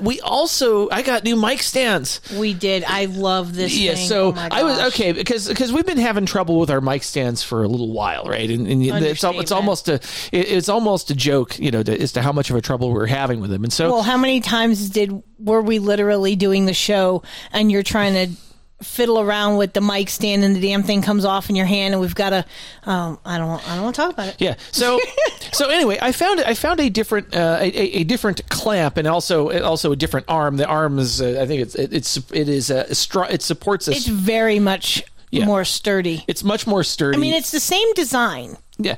It's the same. It's just a more sturdy clamp and arm. Yes, exactly. And it actually facilitated me being able, because I'm always having to ask Phone Boy to turn the speakers up.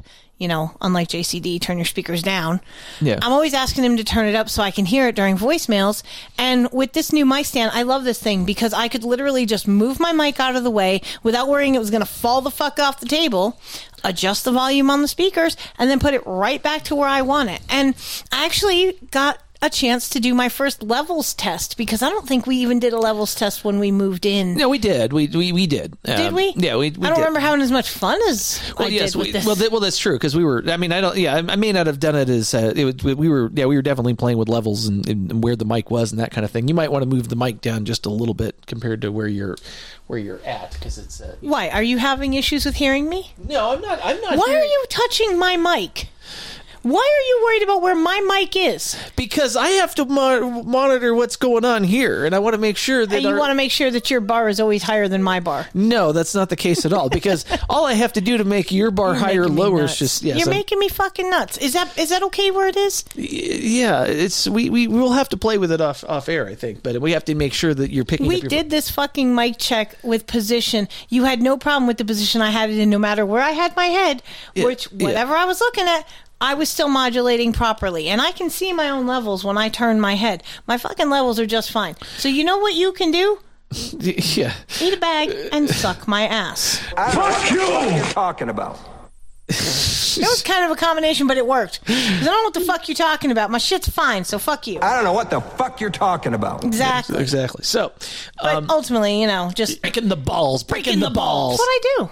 Yeah, it is. Yes, it is a difference in the volumes with your co-host. I agree. And we have different. Our voices have different qualities. Yeah, absolutely. Yeah, but so if it was not us bantering, bickering, and bitching behind the mic, people wouldn't tune in. Yeah, well, exactly. Because it's purely just for show. Like, we're just fucking off.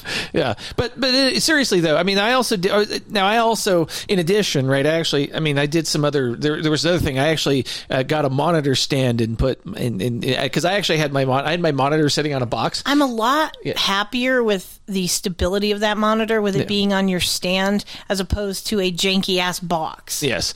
Well, and this is one of those things. It's like it was a Walmart, some assembly required monitor stand, and it's funny because I actually had a monitor stand. It's the IKEA of monitor stands. It is the IKEA of monitor stands. But I bought it at Walmart, and in fact, I might buy a couple more because by putting it on a monitor stand, there's actually that actually gives you two extra surfaces. It gives you the surface underneath the table to put a little stand to put stuff, and you've also got extra room on top of the stand where the monitor isn't sitting to add additional things. And so it actually facilitated moving some stuff around, and now I can actually, when I'm looking at the music, when we do Studio 33, I can actually see the music in the control room, which are on different computers. I can actually see both of them at the same time, and I can also look over here. I can't wait till we get the house and we can have just monitors the way Sir Spencer and Dame DeLorean have it in the bowl. Yes.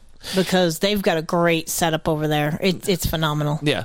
I mean, it's again, because we're working in an environment that, it's not ours. I mean, if I were building a studio, I wouldn't necessarily be using a bedroom to do it. I might probably do something very specific and actually set it up so that you could have people sitting in there and do all this stuff. This is, this is literally just a couple of, plastic folding tables. That's right. It makes me nuts. I've never made any bones about the fact that you will not buy heavier duty quality tables. You suffice with just plastic folding tables. Yeah. For shame. Well, it's like I said, I'm in rebuild mode. I persisted with this stuff for a very long time. I'm comfortable with this as a thing. I've been using these folding tables since probably 2003, 2004, if I'm being honest. Phone boy? Yes. It's time to grow up. Yeah. Yeah, well, okay. So now we're not growing up because you should see how we bowl. Oh my God. I take full responsibility for being the mastermind behind this shit show. Yes. So 2 weeks in a row. Yes, we've done this 2 weeks in a row. We went bowling 2 weeks in a row. Yes. The shit we did last time we went bowling, we have not. Well, no, we did some of that stuff last time too. Actually, we did one. Yeah, we did one. Yeah, so exactly. So we were okay. So we have a bowling alley here in town that on Tuesday nights, I think it's like $2 a person. Yeah, $2 a person per game. Yeah, we can. So for $25, I think is about what it costs after the shoe rental. That's after the shoe rental actually in tax. Well, then it's a little more than $25. Yeah, okay, irrelevant to the effect. Yes, but it's not that expensive, right? So. It's very inexpensive for a lot of fun. Yeah, so we go, the bowling alley is usually not too busy on a Tuesday night, so we do that, and then afterwards we're both equally bad, let's just say, right? For different reasons, but we're anyway, we neither one of us are quality bowlers. Right? No, but we have a great time. We have a great time. Now, we had a great goddamn time. And so what we've been doing actually with this is we've been a game within a game. It's like a fourth wall break. Yeah, exactly. But we're so we started saying, okay, well, if we're equally bad, let's be equally bad doing it kind of a different way. And actually, you were having trouble with your thumb, and that was why we did that. That was why we did the left-handed bowling, which I still have somehow managed to score a strike. You did great. Yeah, well, we got some, and then we also what we did. So we did that the first time. We thought we had a lot of fun. So this time we did it. We said, okay, we bowl the regular way. The first frame, and then the first game, and then in the games we also did. We did left-handed bowling. We did left-handed bowling. We did backwards bowling. Yeah, backwards bowling where you had to throw it through your legs. Right. Yeah. Yeah. Bend over so you're facing your opponent ultimately, and bowl through your legs. Then we did granny bowling. We all know how to do that when you're little. Yeah. And then we completed it. The final game we bowled normal. Yeah, exactly. But we were just having fun. I mean, it was like, okay, we're both equally bad at the different things, and so it was kind of a fun way to just to take a game and try and it's like every once in a while you get a lucky roll, right, and you end up getting a strike even when even when you have no business rolling it. And we are very emotional. When we bowl, I'm surprised we have not been asked to tone it down.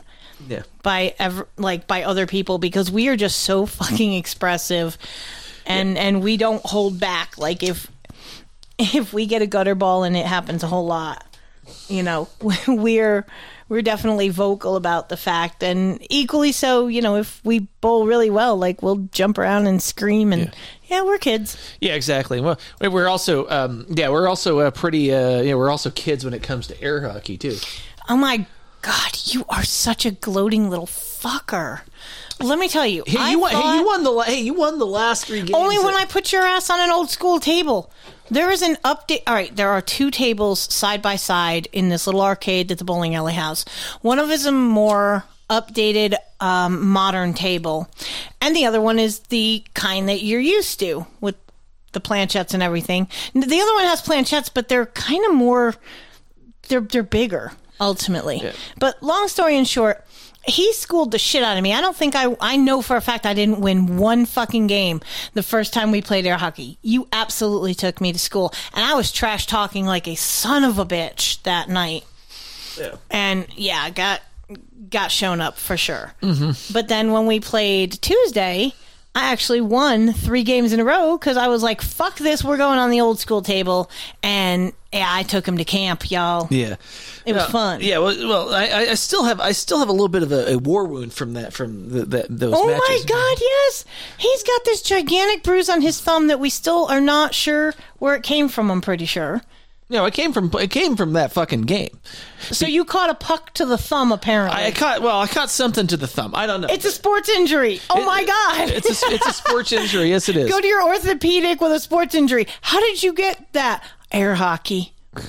Yeah, it's a full contact sport. It is a full contact sport. Well, it's a real blood sport, for sure. Exactly the way I taught my kids how to play it. Full contact sport. That's right. Yeah. So I got tired of getting my ass handed to me on air hockey. I'm like, all right, now we gonna put some shit on my table, and we played some billiards. Yeah, there you go. Yeah, I learned billiards very early, but I'm not very good, and I've been playing billiards since I was little. Yeah. So swing a 20-pound ball at somebody's head.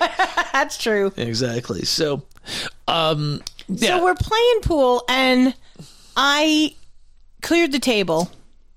8 ball is the only thing left. Now, of course, you got to call your shot on the 8. It's only right. So phone boy says, "Where are you putting it?" Now, it's down at the far end of the table. I said, "I'm going to put it in this corner pocket next to me." He said, "That's a bold move, Cotton. Let's see if it plays out." I sunk the fucking 8 ball. Yeah, there you go.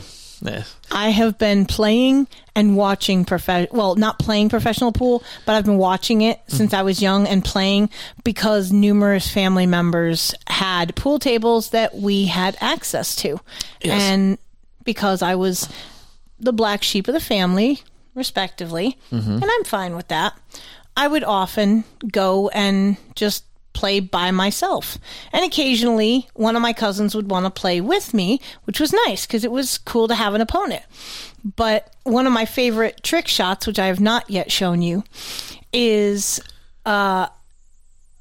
projecting a quarter off of the table with a bank shot. Mm-hmm. It's a little party trick I like to do. Oh, well, there you go. When we get our pool table, I will show it to you, only because I don't want to do it in a public thing, and also I need to get... I have not shot billiards in a minute, and I need to get some practice back before I can fuck with that. Yeah, I understand that. It's been a while. Certainly, I haven't done it either. But when it hasn't been a while since we've done it, is play pinball on the iPad, which is so. I have a so. I've owned a pinball machine. I bought a pinball machine in 2001, I think, when I lived in Spokane. It's an 8-ball deluxe, and obviously that got left behind in the divorce. Yeah, that would have been a little hard to pack in your meat mobile. Yeah, I don't think I would have been able to fit it in my meat mobile. So that was and honestly, like, there's one of those things. It's like, it's a thing that can be replaced. It was kind of it was one of the hazards, and good luck with her getting that fixed. Well, she'll probably just sell it and fucking use the money. Yeah, of course. So anyway, but I've always been a fan of pinball. In fact, when I was a kid, I would play. I'd sing with my dad, and I earned the money, and I'd go spend it and play in pinball in the freaking in the arcade. At the pizza place. So I wish I knew what the toy was called, and I know my mom's listening. Maybe Donna can send me a message. On the back channel here. I had a pinball machine when I was little. It fit on a tabletop and it ran on batteries. And I loved that thing. I don't remember how old I was when I got it. But I know it was definitely like early 80s, maybe even late 70s.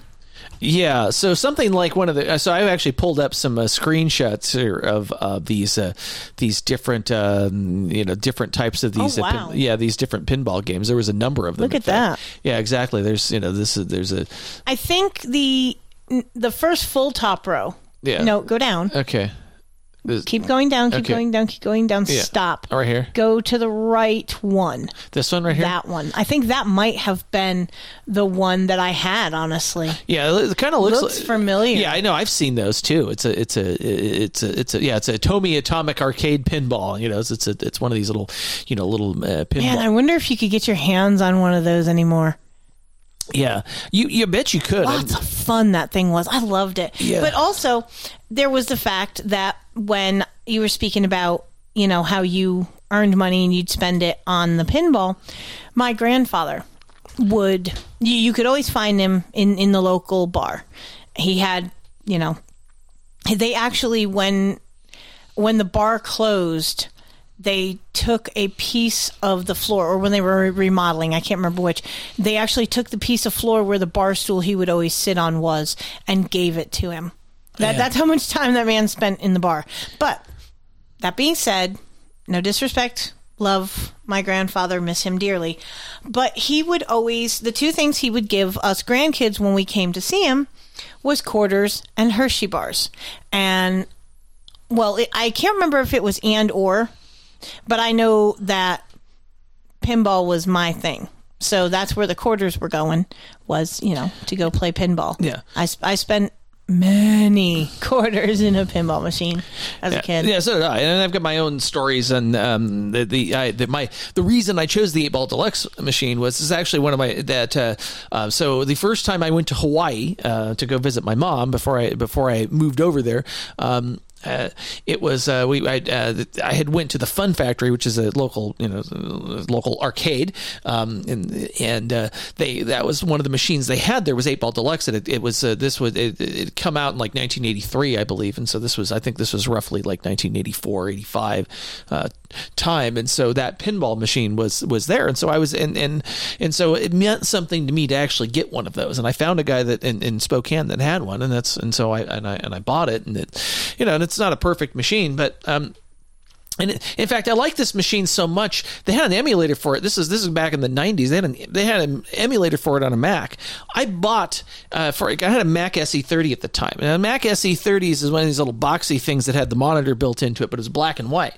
Now, it would not display color, but you could get an add-on card for it that would actually turn the internal monitor grayscale, and that would be enough to then play. Then I bought the emulator, which was emulating an 8-Ball Deluxe table, and it actually was a pretty decent emulator. So I actually spent significant money to buy the equipment. And this is in college, so this was 1994, I think, is when I did this. And so I bought all this. I'd saved up and bought bought this. I put that on. I'm sure I put it on a credit card like I did everything else at that time. So, but I spent the money to upgrade my system so that I could actually use this emulator to play 8-Ball Deluxe. Because that's some devotion. That's some devotion. This was in college, so there is I believe it is called Pinball Arcade. It is a game that is available on iOS and Android, I believe. This company, they make they have a pinball emulator, and they've taken like real tables and actually have emulated these tables, because it is a lot of fun. And actually, if you open up and you realize, and I don't know if you know this or not, if you ever opened up a pinball machine, but there's software on those chips, right? There are a lot of them. A lot of the pinball machines actually share like similar hardware, because there was only a few companies that ever made them, and so they all used interchangeable parts to some degree, and so you end up with so you can download the ROMs from these machines, and you take CAD drawings of all the things and you put it together, and you could probably make a decent emulator. That's what these guys did. Now, I bought like 30-something or almost 30 tables, I think, on this Pinball Arcade, including the aforementioned 8-Ball Deluxe. Now, most of these tables, if you go to find this app today, you're not going to. These tables they are no longer available, because I guess they lost the rights with whoever owned the rights to those games, and so basically, this is one of those ways they can take. They don't. If you've already purchased it, they're not going to take it away. But at the same time, they're also not you can't, nobody else can buy those tables anymore, so that's why they're so valuable. So even if it's only Yeah. So this is what we're doing here. But anyway, so we sat down and actually so we had played on my iPad. We'd actually had pulled up the I think we'd actually had come back from the because I think I'd made the comment there was no pinball games in the little arcade at the you had meant. Well, here's the thing. I don't know and Pinball Gypsy, if she happens to be listening or she hears this at some point, I would love to know where there is still pinball machines that you can play, like other than going to like a museum or something. I mean, I think / know they exist. I just would love to know like where. Okay, so I'm pretty sure she said they exist in Nashville because I was having a side conversation. It's okay. So here's the thing. So there's a place close to Broadway, and I will have to take a stroll in my car during the daytime, and I think it's actually a place where you can drink beer and play fucking arcade games. And I was in my mental checklist, I'm like, I have to bring Phone Boy here. Yeah. So, but yes, how tits would that be if they had fucking pinball? If we go in there, yes, we'd have way too much fun. Yeah, exactly. So this is So anyway, so I have a number of tables, and we played through some of them, and and I had stories for a few of them because that there's certain tables that, like, for example, I worked for Netscape very briefly for the and I know Sir Bemrose knows who Netscape is. But they had I think that's NBA Jam. I'm sorry, no, it was actually at Nokia that they had a Star Trek: The Next Generation in one of the break rooms at our office in Mountain View. But there's a lot of and it's kind of and I think 8 Ball Deluxe has one story that the Terminator 2 Judgment Day machine was in the basement of the Santa Clara University where their student lounge or whatever. So you can just remember where these iconic tables were, and I remember I don't know. There's also like a baseball game that's kind of it's often with the pinballs. It fires a ball and you swing it and you hit a button that swings a manual bat, and then you're knocking the ball up into the stands where you right. Depending upon where it hits, you either get a home run or an out or whatever, right? Yeah, I know what you're talking about. Yeah, so. Yeah, there's a particular variety of those games, and the Boardwalk had them in Santa Cruz because that's an old, that was an old casino way back in the when it was when it opened up in 1907, I think. So got a lot of this gives me an idea for next week's Refire topic, and I'm going to fire it off now. What's your favorite arcade game? Yes, I love this. Call 253-237-3321. Get him in now because why not? There you go. Okay, Mr. Fisher. Jesus fucking Christ, my tongue got tied. Mr. Christopher Battles will probably be the first to the phone, as he always is. Yes, he almost always is. Now I need to actually go document it in our scaffolding for episode 79 because this is it just kind of came to me because I was going to ask you what yours was, and I thought, oh, that's a great Refire topic. Yes, it is. I think it's perfect since we were talking about arcade games. So what? Yeah, well, I think we. Yeah, what are you trying to find? What are you trying to find? I got it. He needs more liquor? Bemrose needs more liquor. That's what I think's going on here. That's it. He is vicariously sending me vibes of needing more liquor. Yes. I probably need more liquor too, but I think that involves well, wait a minute. I have some I have a bottle of whiskey up here. Yeah, because someone loved you enough to buy you a bottle of Glenfiddich. That's right. I have some Glenfiddich. I might partake of some of that. But anyway, okay. So yeah. So anyway, I think now we're getting into the vinyl dump. Holy shit, honey! I think we I love eBay. Yes, we have more than between that and Wookiee, we've in what I holy shit! I forgot about the fact that she dumped like a mega war ton of fucking vinyl on us to go through and keep whatever we wanted. Yes, so we've more than doubled the size of our vinyl collection overnight. I've also bought a couple things from Walmart. So Walmart has of course, a 50th anniversary of Dark Side of the Moon. I say I'm Dark Side of the Moon old. That's how old I will be this year. Okay, I just want to quickly mention the cutest thing. Our cat is knocked the fuck out. Our furry co-host is out cold, and the little fucker drools. It's so cute.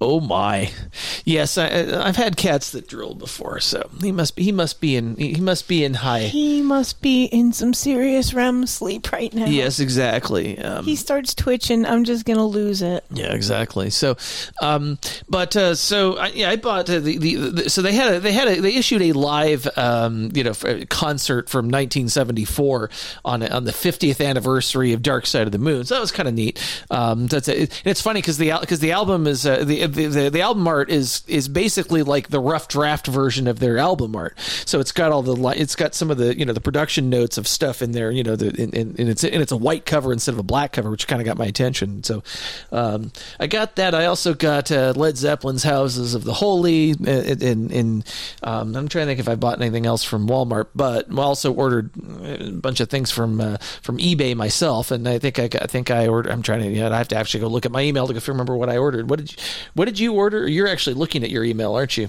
No. Oh, you're not looking at your... I am not. Okay. Well, I should probably just look at the pictures I've taken, because that's probably the way I can actually answer How this. the hell am I supposed to remember what you ordered? No, order. No, I'm talking about what you ordered, right?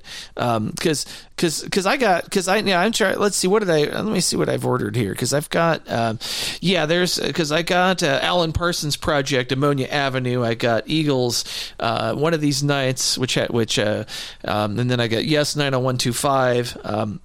And yeah, I'm trying to excuse me. I want all my photos. I don't want you to just have the part of them. And then we start getting into the albums that I also got David Gilmour's About Face, which is a great album. Which is a great album. And then and then all of a sudden, then we start getting into some of the stuff that Wookie had. But what did you order? I forgot, because you've ordered stuff that hasn't arrived yet also.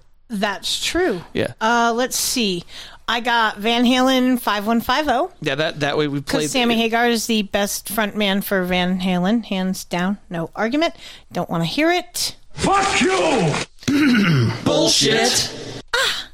I don't know what the fuck you're talking about. Anyways. Haha. Fuck you too. Take it long enough. We also are now the proud owners of Abbey Road. Yes, we are. That's right. We have Let It Be.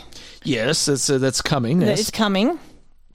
Yeah. I procured also AC/DC, Dirty Deeds Done Dirt Cheap, and Back in Black, which is on its way. Yeah. I'm working on getting a couple of others. Yeah, there's been some stuff going on, and it's also all the stuff that I think we're kind of done the first sort of the things that we actually wanted to keep and the things that we want to toss that we've got. So I'm kind of going through and listening to the stuff now just to again confirm what I want to keep or toss or whatever. It's a whittling down process. But we found, let's put it this way. Clearly not somebody that has that has completely our musical tastes, but at the same time, some stuff. No, but we actually found some pretty good stuff in there. Yeah, a bunch of stuff from Johnny Cash, which I'm kind of cool. Yeah, there was I think Kenny Rogers stuff. I'm trying to see what else. There was some Seeger in there even. Yeah, we got that's right. We had Bob Seger in there too. Yeah, exactly. So a lot of great stuff. Yeah, we actually, and like I said, it's apparently National Record Store Day, it's kind of an interesting thing. But okay, so if you haven't realized, we've already achieved a higher consciousness here. We have, but that's okay. But we'll talk about some of the things that we talk about in pursuit of higher consciousness. This was actually a story I think in the last, and that was mentioned on the last No Agenda, or at least it was in the show notes. And so Americans now spend more on legal weed than on chocolate. Sales of marijuana from dispensaries topped $30 billion in the last year compared to $18 billion on the sweet stuff. Come on, I'm sure you could have got 3 more billion, so you get a magic number in there. But, of course. Yeah, but so... And here's the funny thing. Keep in mind that, so how many states have legal weed, really? I mean, because you got Colorado. I think 23? Yeah. So... That's kind of scary to think about. So for states like Tennessee that haven't legalized it yet, you just kind of wonder, like, at what point are they going to realize that this what are you fucking waiting for? Exactly. You're missing out on a giant revenue source because of your puritanical bullshit stances and values. Yeah, it's right, and pretty much the stuff that you can get, the stuff that we've gotten from our local head shop. Yeah, we actually found some Trippy Panda bud, which is primo. Yeah. All the seeds. Yeah. So we're, and everything. And that's the thing. They try to regulate this stuff, and it's just kind of, it's okay. I speak out all the time about the whole bullshit of, legalization. Just fucking take it off altogether. Let us live. It's a plant. Get over it. Yeah, exactly. And the funny thing is that, what sort of surprised me about this too is that I'm actually considering the stranglehold that sugar has over all of us, to think that something is actually, that's actually beating something sugar. Because let's face it, most of the chocolate that people buy is full of sugar, right? So they're not eating the 100% cacao or they're even the 90% cacao or 85% or whatever. But it is honestly maybe if we all just smoked more pot. Well, certainly we don't want to smoke cigarettes, which are full of fucking sugar. I'd rather y'all smoke some joints. Get on board, y'all. It's like there's clearly an appetite for this. Let me actually pull exactly. Let me pull up the. Alcohol's legal and it's extremely fucking dangerous, and so I don't understand it. Yeah. Tobacco's legal. It's very fucking dangerous. It doesn't give you near the happy, feel-good sensation that marijuana does. And, tobacco doesn't have the ability to be used for fabric, medicinal purposes, and various other things, including stoning our cat because he has CBD treats and he likes it when we give him some. Yeah, exactly. Okay, so I hate this Daily Mail article. Oh, please disable your ad blocker. Well, you know what? I here's all I say is fuck you too. Yeah. There you go. But anyway, I was just pulling up there was a diagram in here that talked about the fact that yes, the people spend almost $53 billion on tobacco. That's another that's another sugar industry. And then of course opioids. Right. Yeah. See, this is and then of course the drug companies don't want cannabis being legal because then they might not. You might not bite into their bottom line. Yeah, $22.8 billion on opioid medications. Now craft beer. Sir Bemrose, you haven't spent enough money on craft beer. You're only spent $7.9 billion in total. So get on the ball. Yeah, exactly. They depend on you. Exactly. The craft beer industry depends on Sir Bemrose to keep it up here. Yes, on crap beer. Well, don't spend money on craft beer. Why do you ever want to spend money on crap beer? No, why would we do that? I said craft beer. Yes, because that's what it said in the thing. So, all right. So meanwhile, let's speaking of Jay fucking Inslee, there are actually two bills that are relative to the pursuit of a higher consciousness that are sitting on Jay fucking Inslee's desk apparently, because these are the links that come from the. That allow so there's two bills that relate to cannabis. One of them is allowing interstate cannabis agreements. I haven't read this, so I'm assuming that this would allow people or companies in Washington to trade with people in other states, right? To be able to do so and do so legally. So because right now it is still federally illegal. Although I don't know how that's going to freaking work. I'm sure the government's going to try to find a way to shut that down. They always have a way. That's right. Okay, and the other one that's sitting there is apparently they're talking about legalizing psilocybin to individuals 21 years of age and older. They really need to. Again, it's just a fucking plant. It's a fungi. Come on, y'all, get it together. But I was thinking about something. Technically, okay, I'm not sure that bill fuck you Inslee needs to sign. I don't think it's really going to do much because of the fact that it is still federally illegal, sadly. Yes, it is. And as soon as you cross that state border, you're getting into federal territory. Yeah, so I don't know how that's going to work. That much like the discussions around daylight saving time, which we're still waiting for that freaking bill to pass in the federal government. You think the one thing that literally everybody agrees on. It's fucking ironic how our government is spending more time futzing about with stupid shit like whether or not we should have interstate weed fucking transporting, or whether or not we need to keep putting our clocks backwards and forwards, instead of addressing real issues that are going on in the country that affect all of us, like fuck you Joe Biden inflation and trying to make money completely digital, and hello the homeless problem that we have everywhere. I don't think there is a interstate on-ramp or off-ramp, more the off-ramps, that does not have a panhandler in the city of Nashville. It is disgusting. Now, whether or not these people are genuinely displaced, or that whether there's someone trying to manipulate the system because they don't want to work, or maybe they do work and they just do this as a supplement, I don't know. I'm suspicious of everybody. But it's really fucking ridiculous that we have so many homeless people, homeless veterans even. You know, they put in their time. They fought for this shit country that's thumbed its nose and left them to fucking rot and die. That's some shit that the Dusty Man and state governments should give a fuck about, above and beyond whether you can transport weed from one state to another. Yeah. So Weirdo has a very timely boost. I think I will read it from with 3333 Sats saying, in response to Illinois' statewide prohibition of alcohol in the 1840s, Abraham Lincoln noted that prohibition goes beyond the bounds of reason in that it attempts to control a man's appetite by legislation and makes a crime out of things that are not crimes. Yeah, I think that's true of most laws. I would agree. It makes crimes out of things that are not crimes. Thank you for your courage, Weirdo. Yes, we appreciate your boostagram. That's right. And I couldn't agree more on that. Abe Lincoln was smart. Not to be confused with Abe Lincoln, who is our anyway. Yeah, anyway. Yeah, that guy. Yeah, that guy. Yeah, exactly. So all right. Let me hold on here. Let me go back to where we are in this thing.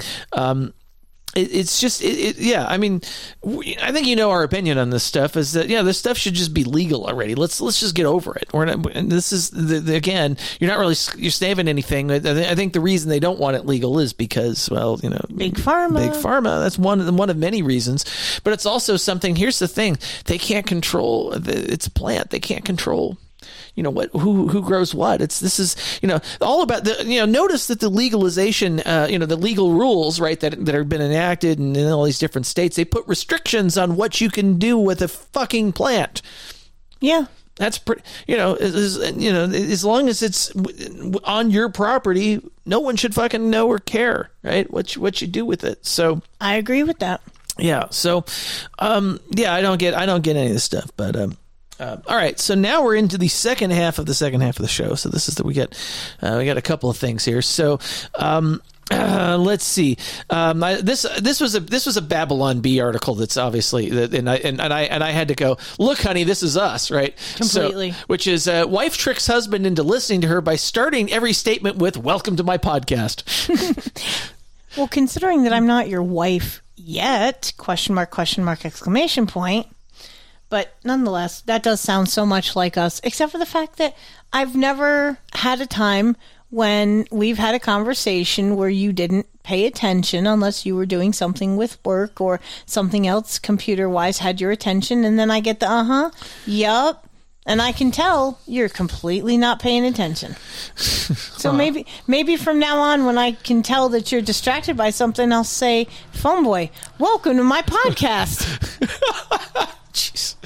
Oh my. Well, anyway, I'm not going to read this thing. If I'll have to figure. I'm going to have to figure out how to build the show notes. Are now going to get a little more complicated doing the way that we were talking about here. But I think I think we need to do that. I think it's all stuff that can be done after the fact. So it's just we'll have to do that. I agree. Okay, now then we got Karma King / Klaatu had tagged us with one of his finds on Walmart.com, which is the original Happy Po butt shower, which is a pocket bidet. That's just wrong. Yes. The fact that product exists is just wrong. Yeah, I looked on Amazon and I found similar ones.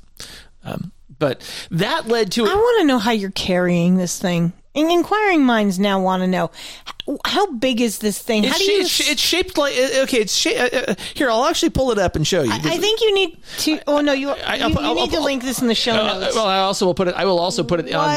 I will also put it in... Fuck, this thing looks like a water pick. Yes, it does. Here, this is How are you sticking that in your pocket and not having somebody wonder what the fuck it is? Yeah, it looks like a toothbrush. Among other things. Yeah, exactly. Looks like douche. I don't know. Oh my God, it kind of does look like a douche. Yeah, douche. Yeah, here, I mean, we got to play. Okay. Douchebag. Oh, so, all right, now you've got me fucking curious. So, I would imagine the yellow part of that is the water tank, and the white part has a tube inside of it, and it runs on batteries. God only knows where the batteries are, probably in the base, that offers propulsion for the water. So, you're supposed to, sit on the toilet and stick this thing between your legs and wash your asshole? Yeah. That's great. I have no idea. But now, of course, this also led to a conversation with Vox about, peeing out of a funnel. And I was, yeah. So, I realized that men and women have different equipment when it comes to that, right? But I've seen one of these things, and it looks like a funnel I'd use to put oil in the car. Well, it's actually that's actually what Vox would use to actually do it. Was a cheap $3 funnel that you get at the auto parts store. And honestly, thank you for your courage, Vox, and kudos to you. I truly don't think I could manage to use one of those things without pissing all over myself or down my legs. I would be too fucking afraid to even try it. I'm not even gonna lie. Wow. Yeah. Apparently she's very talented too. The peeing on a car thing. Yeah. They're standing on a car. Yeah. I mean, hey. I just want to know. Okay. Weigh in, Vox, because we see you there in the chat, darling. I want the story, and please call in 253-237-3321. I want the story of why you were pissing off of the roof of a car. I need this story in my life, and I think the pedalheads would benefit from. Yes, we love what alcohol was involved. First of all, yes, exactly. We need to have that for sure. And this is So definitely, call in, Vox. We'd love to hear that story. That'd be amazing. I think it might even, if she's kind enough to do so, I think it might even rate up there. Sorry, I actually fed a troll because Vox just said you have total control. You can write your name in the snow. Now I want a fucking funnel so I can do some snow art this winter here at the complex on my neighbor's lawn. Yeah, watch out where the Huskies go. Don't you eat that yellow snow? Yeah, exactly. So, all right. Oh my gosh, it's a booty douche. A booty douche. Woo! Yeah, this booty douche. All right, that's hilarious. What the hell were we talking about now? I was saying that if Vox was nice enough to call in with that story, it might even be able to rank up there with Sir Bemrose's story about the riot, which until he told that story, during Rideshare Radio that night. So if you missed that story, that's why you should listen to Rideshare Radio. You never know who we're going to have on. I got no words. It was amazing. Yeah, exactly. So that was quite a thing. Okay, so we are the peeing with a funnel thing. Yeah, I'd love to hear that story. But why? I'm sorry. I'm picturing Vox standing on the hood of a car, looking like a fucking Viking up there in Alaska, just pissing in the snow. I am warrior. I am Vox. Pea princess. Pea princess of the Alaska frozen land. I'm sorry. I love you, Vox. You realize that's now a potential show title, right? It's Pea princess. Yes. Oh gosh. Yes, exactly. What have I done? What have you done? All right. Well, so speaking of what you've done, what are you doing as far as dinner goes? Oh, well, yeah. Okay. So as part of the new formula that we're trying, the end segment, I believe it is. Yeah, so and finally is what I've been calling it previously. But yes, so the end of the end is what are you cooking tonight? Right. That's going to be a new segment, including pictures and recipes of a new dish that I create on a Saturday night that will be NSNG. That's right. And so, we'll put that hopefully put that in the show notes. We'll have to figure out all that. But as far as tonight, I'm doing some crock pot salsa chicken over mashed cauliflower. Okay. Yeah. So, we got to, and I think you're going to go with this. You put that on before we started. So, yeah. I've got to do, dinner's going to be a couple hours because I have something I have to add to the crotchety pot. Yes, I understand. To finish dinner, which will take a couple hours to complete. But that being said, we did want to talk about how I turned shepherd's pie into an NSNG dish, which was out of this world. Yes, it was. It was fantastic. So this was it was like ground beef with some seasoning and some. Yeah, we threw some Anna dill seasoning into the meat and seasoned it with the normal spices, and then we put green beans and I took shredded cheddar cheese and mixed it with the meat, which I had also sautéed onions and mushrooms with. Right. Mixed that all together, and then we put green beans on top of that, and we covered it with mashed cauliflower and put cheddar cheese on top of that.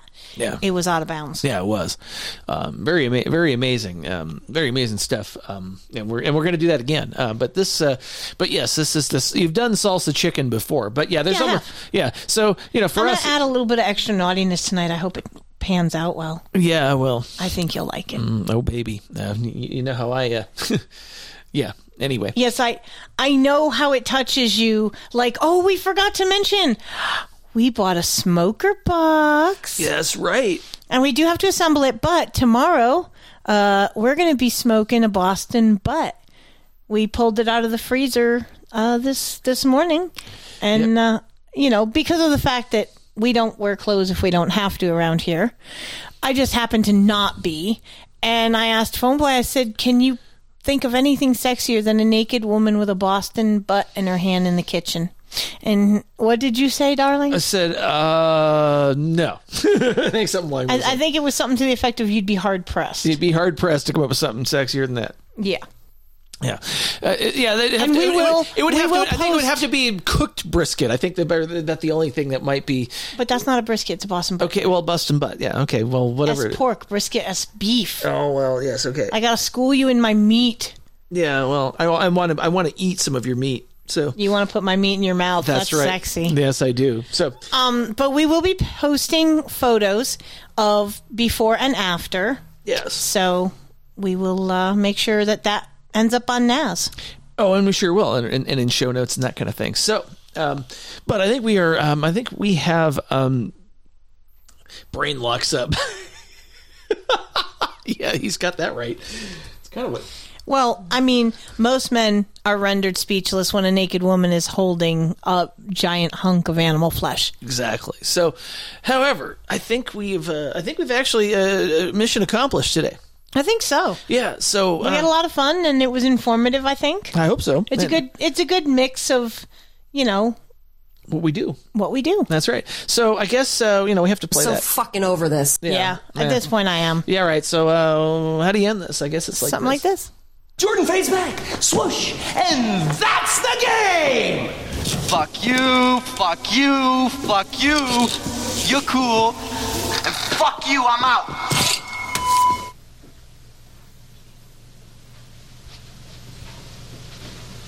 You're still here? It's over. Go home.